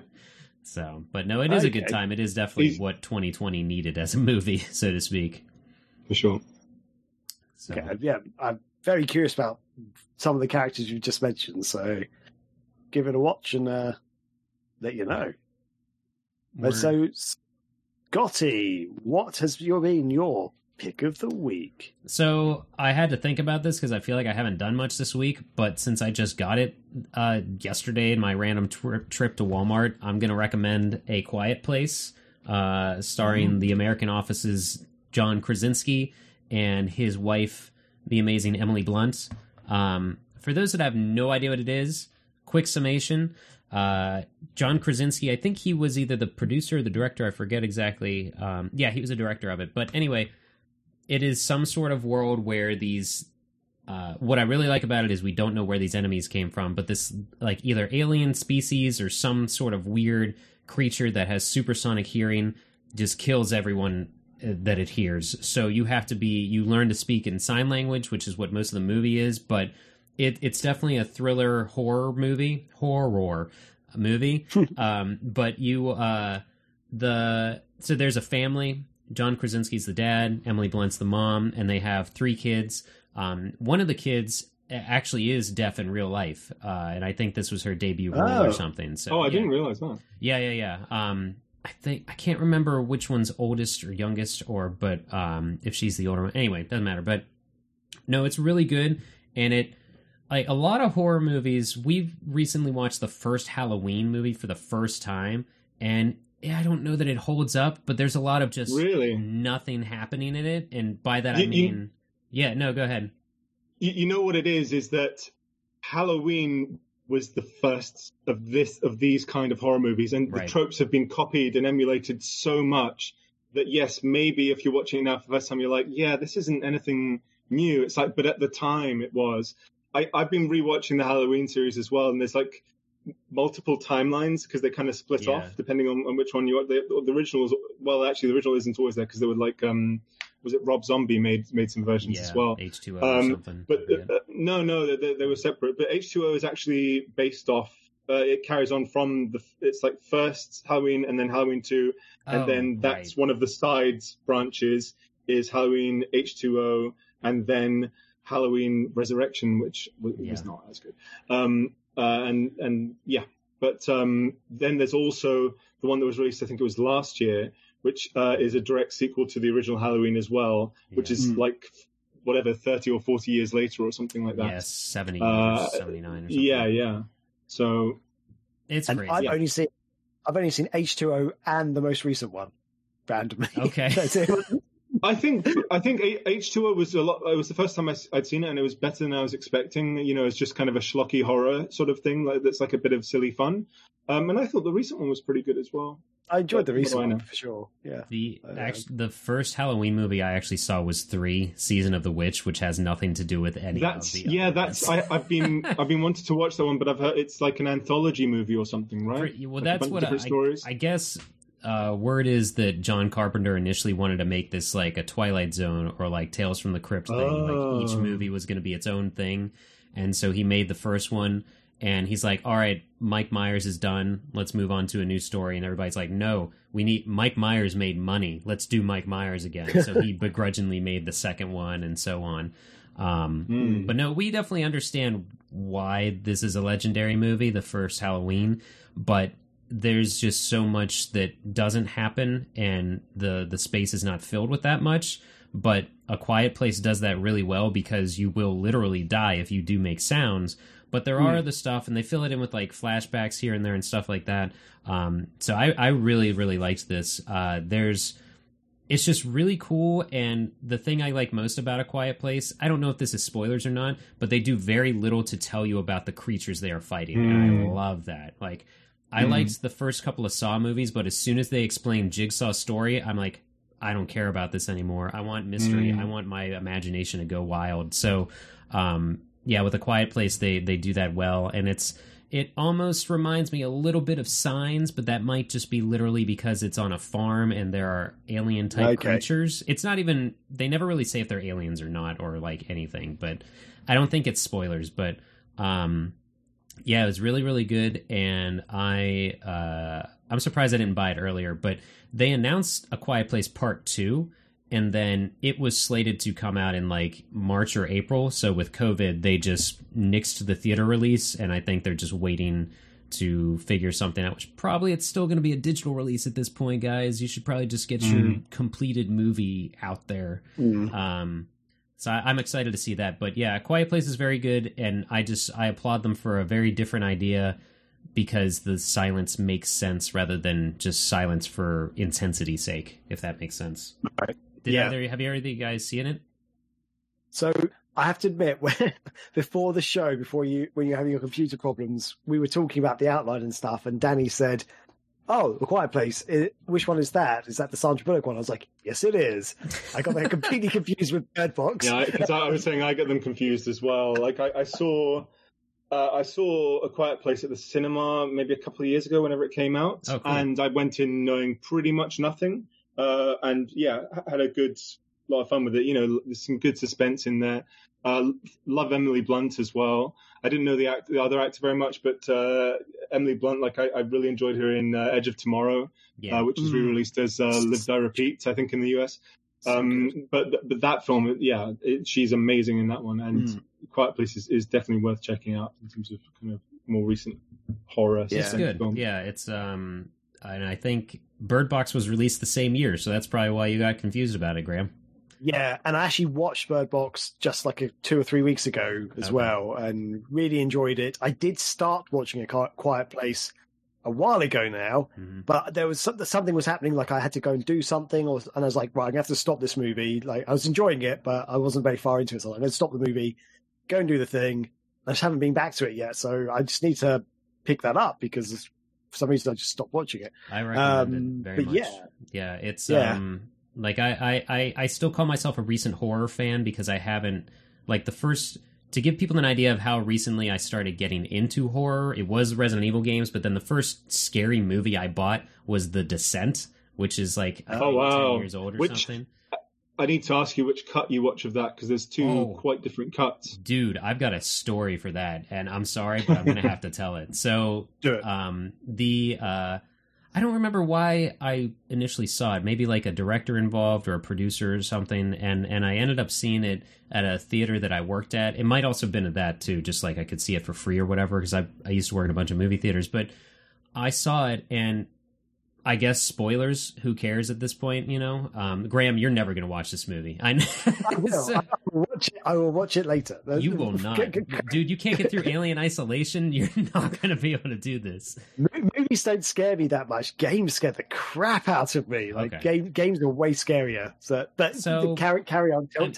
My story has no weight if I don't say this. So I saw it by myself, and the final scene where the lead lady is getting out of this spelunking atmosphere and everything, and she is just crying, bawling her eyes out. She's covered in blood. She gets in the Jeep to drive away from this place, and she's just driving, like almost hits a car, just driving like mad, and finally stops to just break down, bawls her eyes out.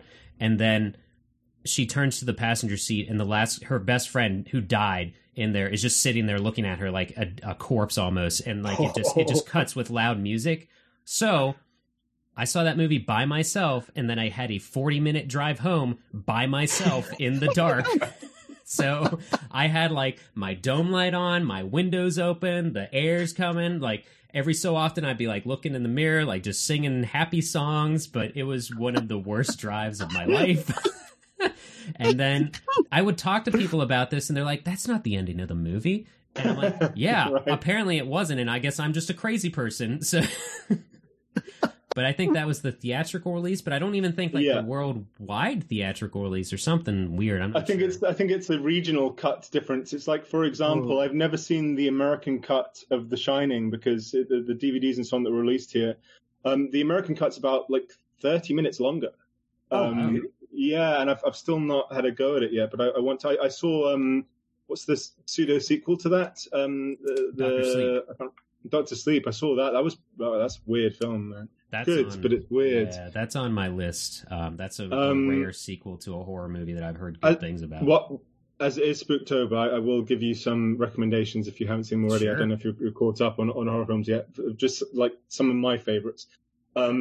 My utter complete favorite is John Carpenter's The Thing. Oh yeah, which if you haven't seen yet, you have to check it out. I'd even to some extent it is quite janky, but I'd even recommend like the PS2 era game, which I think also got released on PC, just in terms of like, because you have to test people and so on to see if they're infected, and it builds trust with people and stuff like that.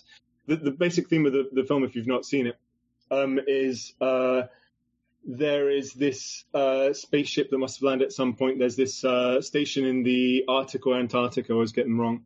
I think it's Antarctic. I think so. And the film starts with these Norwegian researchers, and they're chasing after a dog and trying to shoot it. And then they kind of screw up and they throw a grenade and they blow themselves up, so they have no idea what was going on.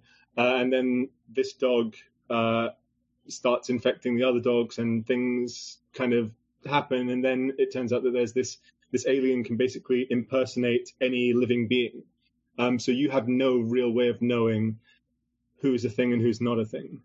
And it's just like the suspense in that is crazy good. I think it's John Carpenter's best film by far, and it's my favorite horror film easily. It's very good. I will say, just to echo that, it's probably one of my favorite movies, honestly, because I'm big on sci-fi, but I will say that it still holds up, and it is like reason alone that I prefer practical effects over CG and stuff. Oh yes, for sure. Yeah. It's There's some amazing sequences in that. Yeah. That are just, like it's some elements of kind of almost like stop motion sort of things, but like there's some really good. There's a better scene, like that scene in Alien. There's a better version of that scene. Yeah. and just Kurt Russell is so good in that role as well. Yeah. One last thing I'll say about it. I don't know if have you ever watched with the commentary of him and John Carpenter, Danny? No, I should. You should, because just one thing. There's a scene where that dog that you mentioned, where he's walking down a hallway and kind of looking into doors and stuff. None of that. Oh yeah, I know. Oh yeah, he's not a trained. He wasn't trained to do that. That was literally how the dog like slowly walked down. Wow. That hallway. I found that fascinating. Oh wow. Because it's so also the score as well. It's the Thing's theme is actually made by Morricone, who's known for all his Western themes, like The Good, the Bad, and the Ugly, and that kind of thing. I think the rest is made by John Carpenter, who's known for like just out of budget reasons, tending to create his own score. But it's just really good. I saw him play with that theme with his son 2 or 3 years ago when he was cool. in London. It's just so good. And I got the Halloween soundtrack like signed by him. It's just amazing. That's cool. Very, very quickly, I won't go on as much for these other ones.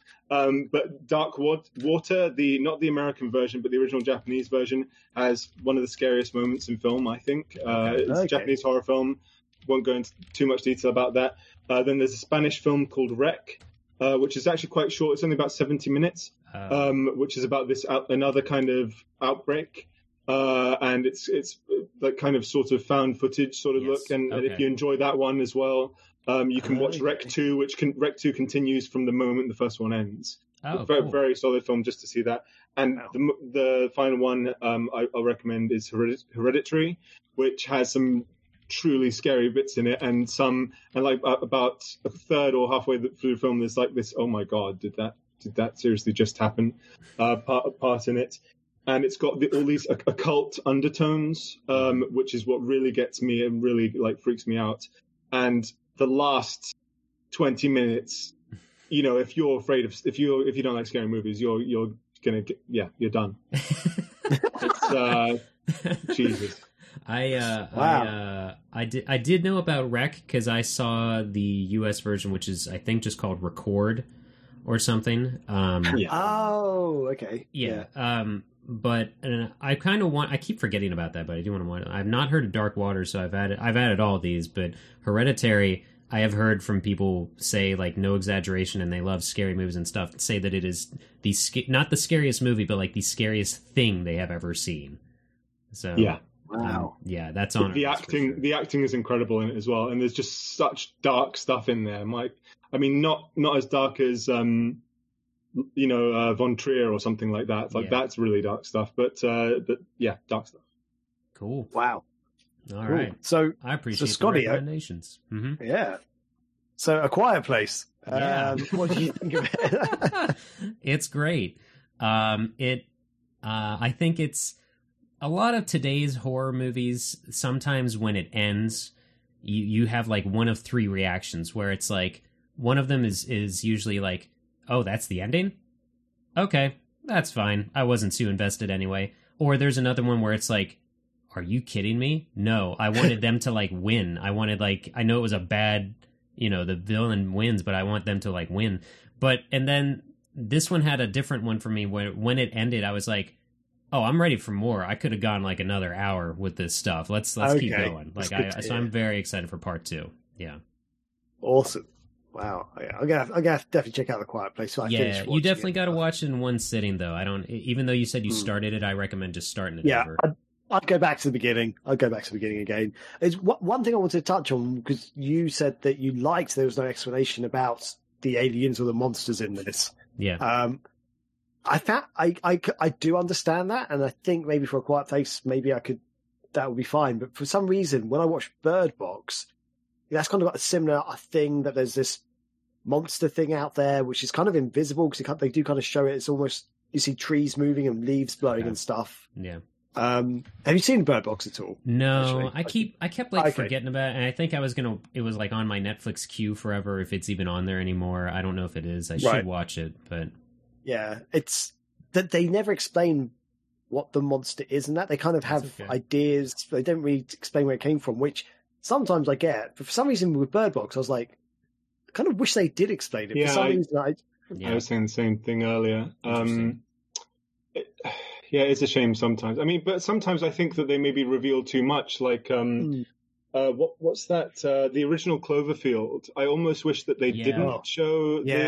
Like towards the end, I think they'd shown it's not great CG and things like that. Right. I kind of wish that they just didn't show that at all. Yeah. Totally agree. Yeah, I could talk about Cloverfield forever too, but Mothman Prophecies is another one which I wish that they. It's not very talked about. It's just like a Richard Gere horror film. The ending's not that great, but there's proper spooky bits in that too. I forget who the star is. Star Wars guy, right? Richard Gere was the main guy in Mothman Prophecies. Maybe you think of Harrison Ford? Oh no, I'm thinking of Dr. Sleep, because that has what's his name? Yeah. No, Mothman was another one I made the mistake of seeing in the theater by myself, but not as cool of a story as The Descent. But still enough car stuff happens in that you don't want to see that and have a drive by yourself afterwards. I because that sounds like a terrifying ending, what you said. So is the other releases of that scarier, or do they wrap it up more? I actually kind of like that ending compared to the other ending. I like the other one more because it's more of it makes you think more and then kind of double check or do a double take mentally on like what really happened in that movie. Okay. I don't really want to spoil that one. I think I'll okay, that's fine. Danny knows what I'm talking about. Danny, though, which one between the two do you prefer? The one I didn't say or the one I did? For the Descent, was that? Yeah, like which ending did you prefer? Whichever the European one is, I can't remember now. Okay. It wasn't, you don't remember her driving away? It's been so long since I've seen it. I saw it at university, and I'm an old man now. I need to rewatch it. I might this because I'm trying to get 31 horror movies in this month, so I might give that a rewatch. Okay. Well, I'll give you a hint for the other ending. It involves a birthday cake. Does that ring any bells? Okay. Yeah. Yeah. So I liked that one more. That's all I'll say. Yeah, I'd say. Okay, I can't need to watch this now. Yeah, you do. It's good. Wow. Okay, so that will do it for our picks of the week. Thanks again, guys, for sharing. And I think for horror month, this is got lots to watch for next week. So with that, we'll take a quick break and we'll move right on.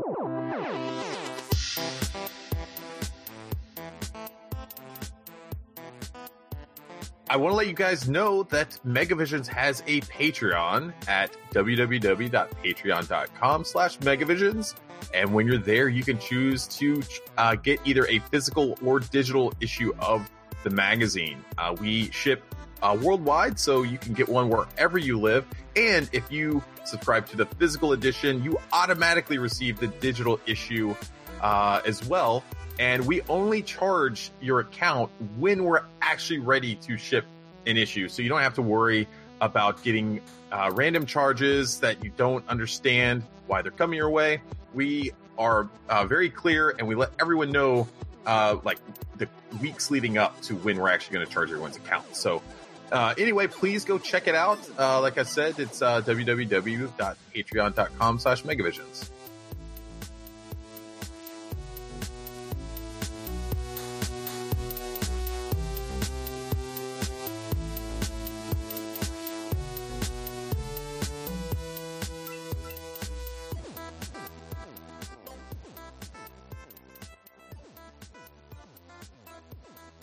That brings us on to our feature discussion of the week. And as always, we're mixing it up and we're bringing something new. Now, this is a bit of a trial run. We've never done this one before. I have actually done it on another podcast show that I used to do, which finished ages ago. So I've stolen it. And to be honest, it was my idea anyway. But it kind of worked for them. So we're going to give it a try here. It may not work. It may fail. Just mail the idea to yourself and it'll be yours and legal. Of course. Excellent. And I've just pulled out my headset again. 1 second. Oh, wow. That's annoying. Oh, my gosh. Bloopers. Sorry, someone say something? Okay, I can hear you. Good. Okay. Excellent. So, yeah, the feature is instant reactions. And essentially, it's just for a bit of fun. We're going to take it in turns to read out the name of a game or movie or TV show or something in the world of entertainment. And we're going to see what the instant reactions is for the other two people. So we haven't told we've hidden these from each other. We haven't told them what they are. So it's literally what our instant reactions are. And it could just be a feeling or an emotion we have with said game or movie, or just, what we know about it. So yeah, we try and say our instant reactions in the shortest words as possible. And yeah, it's just for fun, as I say. So you can play along at home and let us know what you think. So Scotty, I'm going to tie you up first. You can go first. Yes, I have chosen The Third Birthday. What? PSP. Correct. Both correct. I have literally no idea what that is. What? Oh, but okay, tell me what you think that game is then. If you have no idea what don't look it up. Just tell me what the third birthday could be about. Well, first, is it a game or a movie? It's a video game. It's a video game. It's about a toddler enjoying the third birthday. Is it a platformer or something? Or yeah, everything. Everything you've said is 100% correct. Really? No, What? not at all. This is why I picked it, because the name does nothing. It was a PSP game. It's the third Parasite Eve game. Oh, Yeah. okay. So Danny knew. Yeah, I played this. I guess whenever it was being shown at Tokyo Game Show, and that's actually all I've played of it. I mean, it seemed interesting enough. The thing is that I believe one of the Parasite Eves, I don't know, I can't remember whether it's one or two, but one of them didn't get released in Europe. I mean, correct me if I'm wrong, but I'm pretty sure that one of them didn't get released. So I didn't really play the Parasite Eve games that much. I understand that they're meant to be a lot of fun. I don't know how well that one was received in particular. But I don't know. I mean, it was really good and amazing graphics for the PSP. I recommend honestly downloading it and playing it through your Vita or the TV or something, because it's one of those games that will have you using the fishhook maneuver on your PSP. So Oh, wow. Okay. you don't need to play the other two games to have any idea what's going on in this Okay. one. Though. It's not, yeah. Okay. If anything, you'll confuse yourself more by trying to connect them. So that was fun. So Graham, your reaction was great. Okay. Yeah. Okay. So Does that work? Is that right? I think that works. Yeah. All right. So I feel like now- mine's going to be disappointment. So my one is going to be Billy Hatcher and the Giant Egg. Yep. There's not going to be anything mini on the games, farm Future Rocket. this way. So he has to sit Yeah. on an egg and take the place of the mother hen to save the village. Danny, what was your reaction? Mini games. I just thought about like the downloadable mini games for some reason. That's because I'm Okay. Yeah, but I mean, the game's a lot of fun, and I love like the soundtrack, especially in the visual design of it. But one of the fun things to me was I'm always interested in like curios and in games, and like just being able to download Game Boy Advance versions of Knights and like a sample of That's literally the reason. Puyo Pop, I think it was, and what was the other stuff? Choo Choo Rockets. I think that was it. I Maybe happen to there's another have it thing as right well. here. Was there like a weird Game Boy Advance version of Billy Hatcher, like a minigame as well? I feel like I'm not Maybe. sure. It doesn't specify on the back. It says 4-player multiplayer, but I could maybe find this out quickly enough because there's actually a manual. Bonus mini games, page 19. Tell me I think what Phantasy there Star is. Online 1 and 2 also included the same minigames Something. on GameCube. Oh, it doesn't even say what there is. That's lame. Yeah. It's just fun to says- see Knights on Game Boy Advance. Yeah, that was really weird, like a side-scrolling Knights thing. Yeah. What a weird game. I said that mine was Billy Hatcher has to sit on the egg to save the village because the mother hen cannot. Yeah, okay. Yeah. I played like 2 hours of the game, so I don't actually remember anything of the story at all. It has I don't think I ever played the multiplayer, but it has multiplayer as well. Yeah, some sort of 4-player shenanigans. Yeah, I vaguely remember playing 2-player multiplayer, and it was not fun in 2-player. That's all I can remember.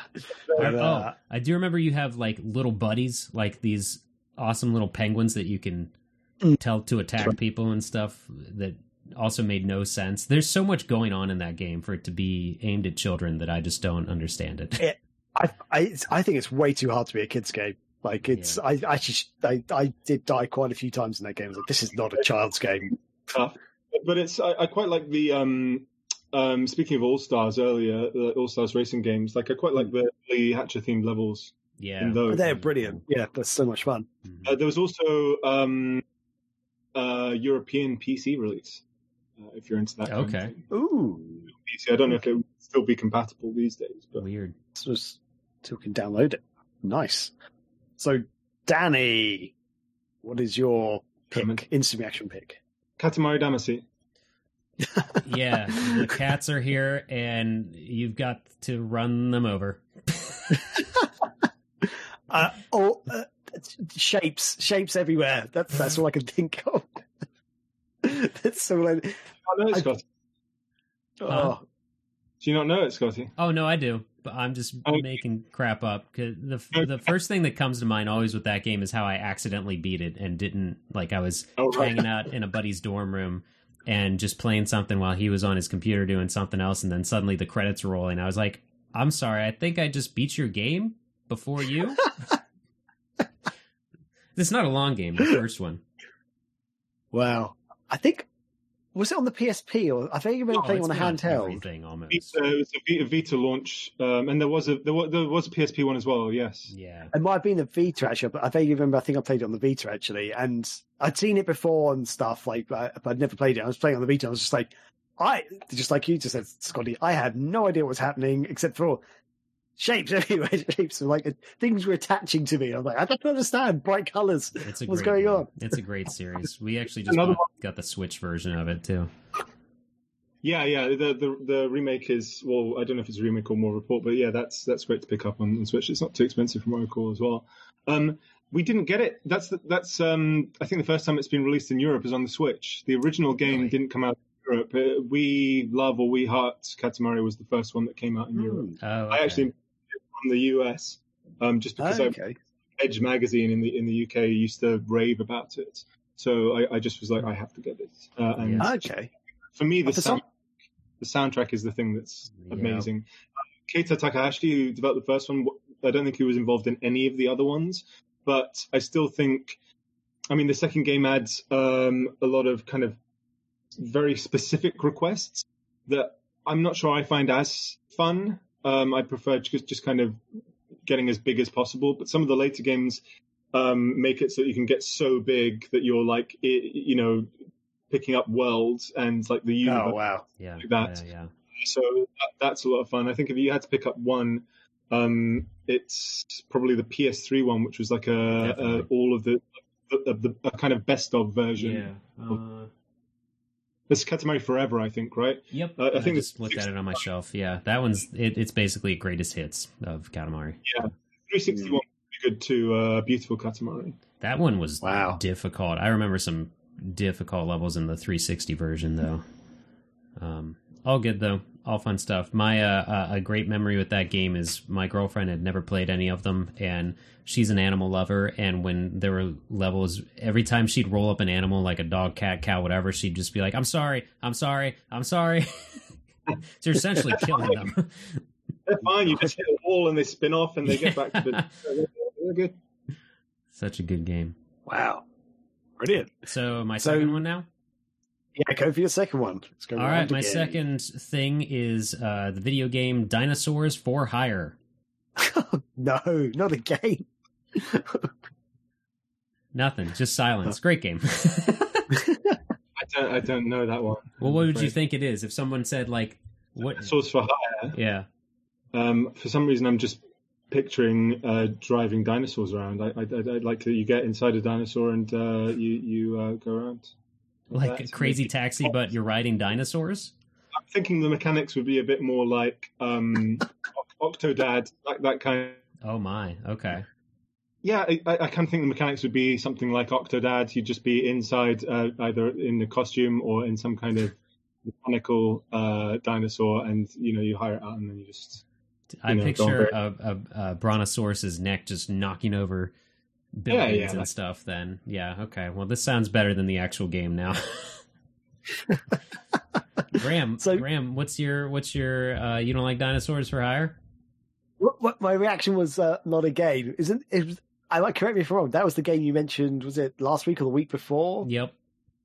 Our game that we were playing, because that game wasn't released in the UK, Danny, just so you know, and we're doing a Guess the Game basically last time, and that came up, and I was just like, I've never heard of this thing, and it's like, God damn it, it's not even released over here. That was my bad. So, what was it released on, and what is it? It's a Genesis game. I unfortunately don't have the box, but it's a It's basically Contra style, where you can play as one of 3 dinosaurs and you have different guns and stuff. It's based off a comic book, actually, that was very short-lived and probably could have been a TV show, but weird But stuff. that sounds like a very 90s TV show. Yeah. But it was released on the Mega Drive in Brazil, was it? Or something? Yeah. When I was looking so- it up, and I was like, oh, no, this has definitely got a UK release, because all I saw was cover art that said Genesis and another one that said Mega Drive. So I'm like, I bet Graham loves this game, too. He's probably played it, and it's not even released in your guys' place. Oh, So dear. that was my bad. So my second guess, well, not second guess, second game is Mass Effect 3. No one likes it. Uh, That's my gut Femshep. reaction. Femshep. There we go. Chef, okay. Gotta play Yeah. Femshep. So have either of you actually played it then? Or like Scotty, have you played it? Nah, I haven't dove into that series at all, but I remember that the box art involving a femshep was a big deal, and that everyone in the world hated the ending. Basically, yeah. Yeah. So I can't believe that neither of you actually played it. Wow. They released a DLC, right? That semi-fixed the ending or something. Right. Free DLC. I'll explain what the ending is, because it's been out for a few years, and the whole point of Mass Effect when they first started making it was that your decisions in the very first game would affect the outcome of the final game. Mm. So decisions you made in the first one affected Mass Effect 2, which then would affect Mass Effect 3, and it really worked up until a point. And then, because basically when Mass Effect 3 came out, it was originally going to be all on Xbox 360. Then BioWare was bought out by EA, and then EA said no, put them on the other consoles as well, basically. Yeah. So they started doing that. Apparently, the development. This is what I've heard. The development time sort of got crunched and stuff. But so some of the decisions you made in the first 2 games do come into Mass Effect 3, and then when you get to the very end of the game, where all these decisions you're making, good and bad and neutral and whatever, come to a head, it's like you can choose option 1, 2, or 3. Would you like to save the world, or would you like to do this? It's basically like, so everything I've just decided for the whole game doesn't matter because I can choose my ending, basically. Okay. It's just like, for God's sake, that's such a disappointment, because I was being really careful about who to save and who to not save, and because they're especially the first 2 games, there's characters you save which do change events in the game and stuff, and it's really cool the way it works out. And then by Mass Effect 3, it's just like everything and all the decisions I've made is just not worth it, and it's just such a waste of time almost. And just the whole game of Mass Effect 3 was fine, but compared to Mass Effect 2, it was nowhere near as good. So I did start playing it. But my problem with some of these games is that I want, at least I'm not as bad as I used to be, but I want to get all the achievements and things like that. So I'd read up ahead of time and try and figure out the best way to play through things to get everything, which I realize is probably not the most fun way. The most fun way would be just play through it and then replay and figure out what else you need to do. But I think I just tired myself out so much. I only got to the point where you finish the first planet or whatever it is, and then you have the option of going to 2 different places, and it's that's where I stopped. I have every intention of playing through them all at some point, and I think there's rumors of whether there might be a remastered version coming out. I don't know whether there's any truth to that at all. That wouldn't But surprise me. I do still want to play through.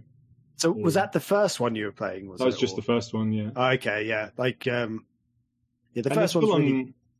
Sorry, I was just going to say it's still on backwards compatibility on Xbox One, so you still can play them even on the next Xbox. What were you going to say? Yeah, that'd be good. That's one way to do it, because the first 2 are so good, such good games, well worth playing. But the third one, it's kind of worth playing just to finish it, I guess. But yeah, I heard. Sorry, I just remember that I think the PS3, they came out in a collection, and I think the way you get caught up is through a comic book or something they throw in there, or I forget what it is. Or maybe 3 was released on its own, but if you didn't get the collection, you caught up with it in a comic book style unlockable thing. In the game. You had some kind of choices or something like that. You could kind of play through those games by choosing branching choices, and then it would kind of design that version of the game. Something like that. Yeah. 'Cause I don't know if it has been released since, but at one point when 3 came out on PS3 and everything, the only way you could play all 3 games was still on Xbox 360, because that was So at the time, Mass Effect 1 was exclusive Xbox 360 still, but I think I've got a feeling they might have released a collection or something or done something. It's been a while since I played them, to be honest. And then they made Andromeda. Yeah, I forgot about that. From what I heard, the first one's kind of more kind of exploration and dialogue based, and the second one's a lot more actiony, and then the third one's a bit of both, I suppose. There's still a decent chunk of action, I'd say, in the first one, but there's a lot more exploration. But like, well. like you go around to different worlds and you do various, I don't know whether it's mining or whatever. I didn't really get that far, but like there seems to be, you can get lost for hours doing world exploration stuff or something. Kind of like. The world exploration on the first one, you literally go down to like a tiny chunk of the planet and drive around in a buggy and stuff and look around. The second one, they got rid of that, and you're kind of scanning planets instead, like a mini game, which some people liked. I personally prefer going around in the buggy, but I'd say the first one still got a decent chunk of, it's actually very action packed. But yeah, I'd say the second one's just got a stronger storyline, like continues the storyline stronger, some better characters are more defined, and just choices are really good. But so yeah, that's there we go. That's it. So Danny, what is your final instant reaction pick? Silent Hill 2. The dog. Beggars with Knives. Dog ending. What did you say, Graham? Beggars with Knives. But okay, to be honest, I've only played a bit of Silent Hill 1, and I've not played the other Silent Hill games. The only thing, every time I think of Silent Hill or any Silent Hill game, well, actually, I think of either that triangle head person, or Pyramid Head, or the very first game. I remember like coming across some of the monsters or whatever they are near the start of the game, and they look like beggars with little knives trying to stab you. And that's all I can remember of that game. And me and my friend found it so funny. We're just like, we can't take this game seriously. We're just like, this is because we love Resident Evil. So we're like, yeah, it's just like a new Resident Evil style game, like a sort of survival horror. Yeah. We started thinking, we're like, what the hell is this? What is going on in this game? So yeah, that's what I think about. But yeah, I've not played the other ones. They could all be terrifying. I've just not played them. Weirdly, the first one's the only Silent Hill that I haven't played. Oh wow, okay. What a twist. I've seen the movie with Sean Bean in. If that's good. I think the first 2/3 of that is good, and then there's this bit where I don't know they put someone on a fire or something like that, and then it's just all schlocky horror, like really right. Which is not what Silent Hill's about. I mean, obviously it's an element of it, but it's like, and they explain the movie to you as well. It's like there's a point where they go through a door or something like that, and then they just basically explain it to you rather than having you work it out yourself. I don't remember that, but yeah, it's been a while. I remember the burning bit. Are you saying about the dog, Scotty? I have not finished Silent Hill 2, but I do remember that there is a dog ending. Actually, the only one I did ever complete was the first game, and I think I got the alien ending for that. Yep. That series is great. It's had its ups and downs for sure. Yeah, there's like 9 endings or something to the first or second game. Yeah. But one of the endings of the second game is everything in Silent Hill is basically like a carnival ride, and it's being controlled by the Shiba Inu dog behind a bunch of monitors. Yeah. The soundtrack and just the sound design in that is amazing. Like all from Akira Yamaoka, who then, he was only working on the sound for the first 2 games, but then from, I think, 3 and 4, he was the producer. He became the actual producer. Oh, wow. And yeah, Pyramid Head is just amazing in terms of design and so on. I really want to, later tonight I'm playing Dead by Daylight with friends, and I really want to pick up the Silent Hill pack because it's got... I didn't even know that was a thing. That's cool. Yeah. So nice. I think it's got like a Silent Hill 2 based level as well. But yeah, it's 2 is easily the best in the series. I don't think there's any. There's in Bomberman, Super Bomberman R on the Switch and Xbox One and PS4, you can play as Pyramid Head in it. It's very strange because Bomberman is now owned by Konami. Sure. So there's like Castlevania characters and a bunch of shmup characters, and for whatever reason, Pyramid Head is in there, and he actually has like an instant kill move. It's weird. Okay. Yeah. Awesome. But that's cool. I gotta play Silent Hill again. So that will do it for the feature this week, I guess. Let us know your feedback on that. As we say, it's a trial, it's a bit of an experiment. So if you really hated it, let us know. If you really enjoyed it, let us know that as well, because I think we'd like to do it again. I don't know about you guys. Did you guys enjoy that? Did you guys, Scotty, Danny, were you having fun with that? Yeah, I tried to pick games that had weird titles that almost had nothing to do with the game, so It's fair. I went for games I thought people would know about or would have played, but I feel like I should go for the more random stuff next time, because there's some really weird stuff out there. I think I chose some of my favorite games just for an excuse to talk about them. Yep. There you go. That's another way to do it.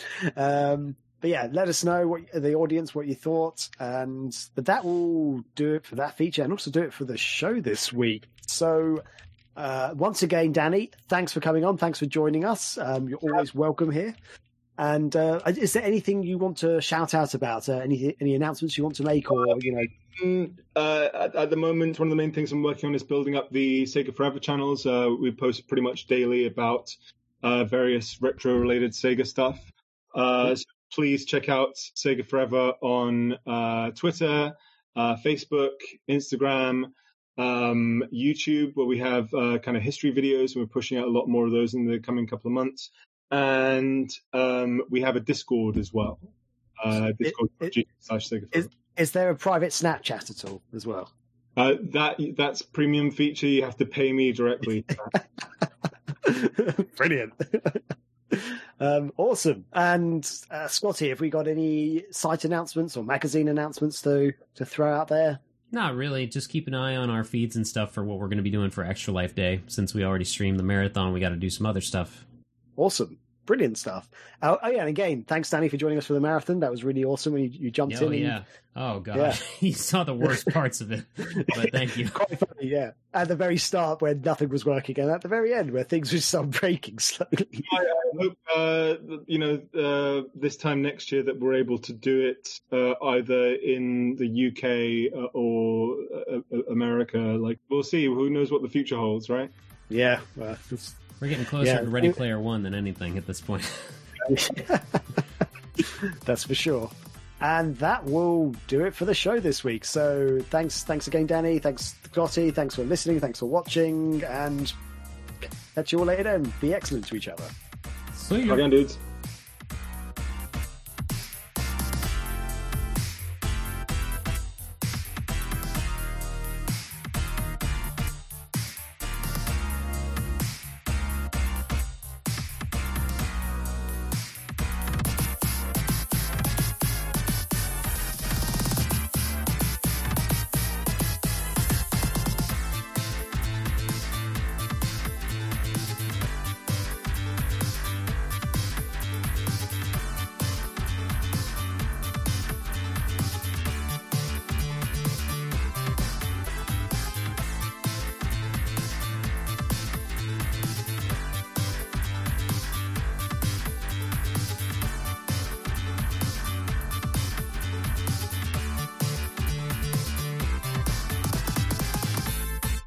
How's your audio, Graham?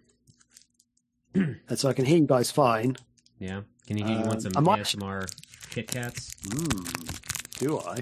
You need, Graham, you need to send Scotty some British Kit Kats, okay? Because my words, when I was over there and I tried the Twixes and the Kit Kats out there, it's like I've tasted their cardboard. I find that in most countries I go to with chocolate, like Australia, I'm like, Australia annoys me. They have so much more dairy milk chocolate than us, different types. But it's never as good as ours. I'm like, what is going on here? They use corn syrup in so much stuff instead of sugar. That's what it is. I mean, in Japan, Kit Kat is basically a food group. Yeah, and they don't believe. Like when I was teaching there and living there, they didn't believe that it was British. Really? I'd buy the British versions of the Kit Kats, like the mint flavor ones that we get over here and stuff like that, and take it out to them and, blow their minds. Wow. The phrase Kitsu is like to do with luckiness and stuff like that. So it's like it's so associated, and it's every 2 to 3 months they'll have a new limited time flavor. There's so many good ones. Like I had passion fruit when I was out there, which was surprisingly good. Wow. This one I had with I don't know if you guys know Ramune, which is like the Japanese kind of blue lemonade sort of bottle things that have a marble in it. Oh. I know that. I know that. Yeah, we get those in our Pop- Japanese Pop the store. Bubble or Yeah. Pop the Marble. It's a very specific taste, very sweet. And they made a blue Kit Kat that tasted like that, which was Wow. really good. That's Their weird. green tea one was really good out there in Japan. Yeah, I love that's a permanent one. That's one that you can't get it everywhere, but you can get it like at touristy places, like at airports. You can get Right, okay. There's one that's called I can't think of what the exact translation is, but it's like adult chocolate or something like that. It's because it's more distinguished flavor or something, which is almost Adult chocolate. like chocolate truffle sort of taste. That's the very, very good tasting one. Wow, I feel like that should be the name of the show, Adult Chocolate. So we always have a fun thing. There we go. It's just a line from the show we use to keep as our title Let's for each describe. week. So. Let's describe the nodes of this bar. Just shuffle it around in your wine glass. Yeah, Hershey, Pennsylvania is where these are made. So I thought it was from PA because I've been out there. It's like they have sort of a theme park thing, but you basically can get free candy if you go on certain tours and stuff. And then the gift shop will have those like foot long chocolate bars, like Hershey chocolate bars and stuff, and like weighs 2 pounds or something insane. Oh my, that looks like sexual. I don't I don't know if I need any sexual chocolate in my life. It says they've called it adult. The translation here is adult sweetness. Oh, that could be the name of the show. Yep, that's Adult the name. Sweetness. Jotting it down. Otono amasa, sweetness for adults.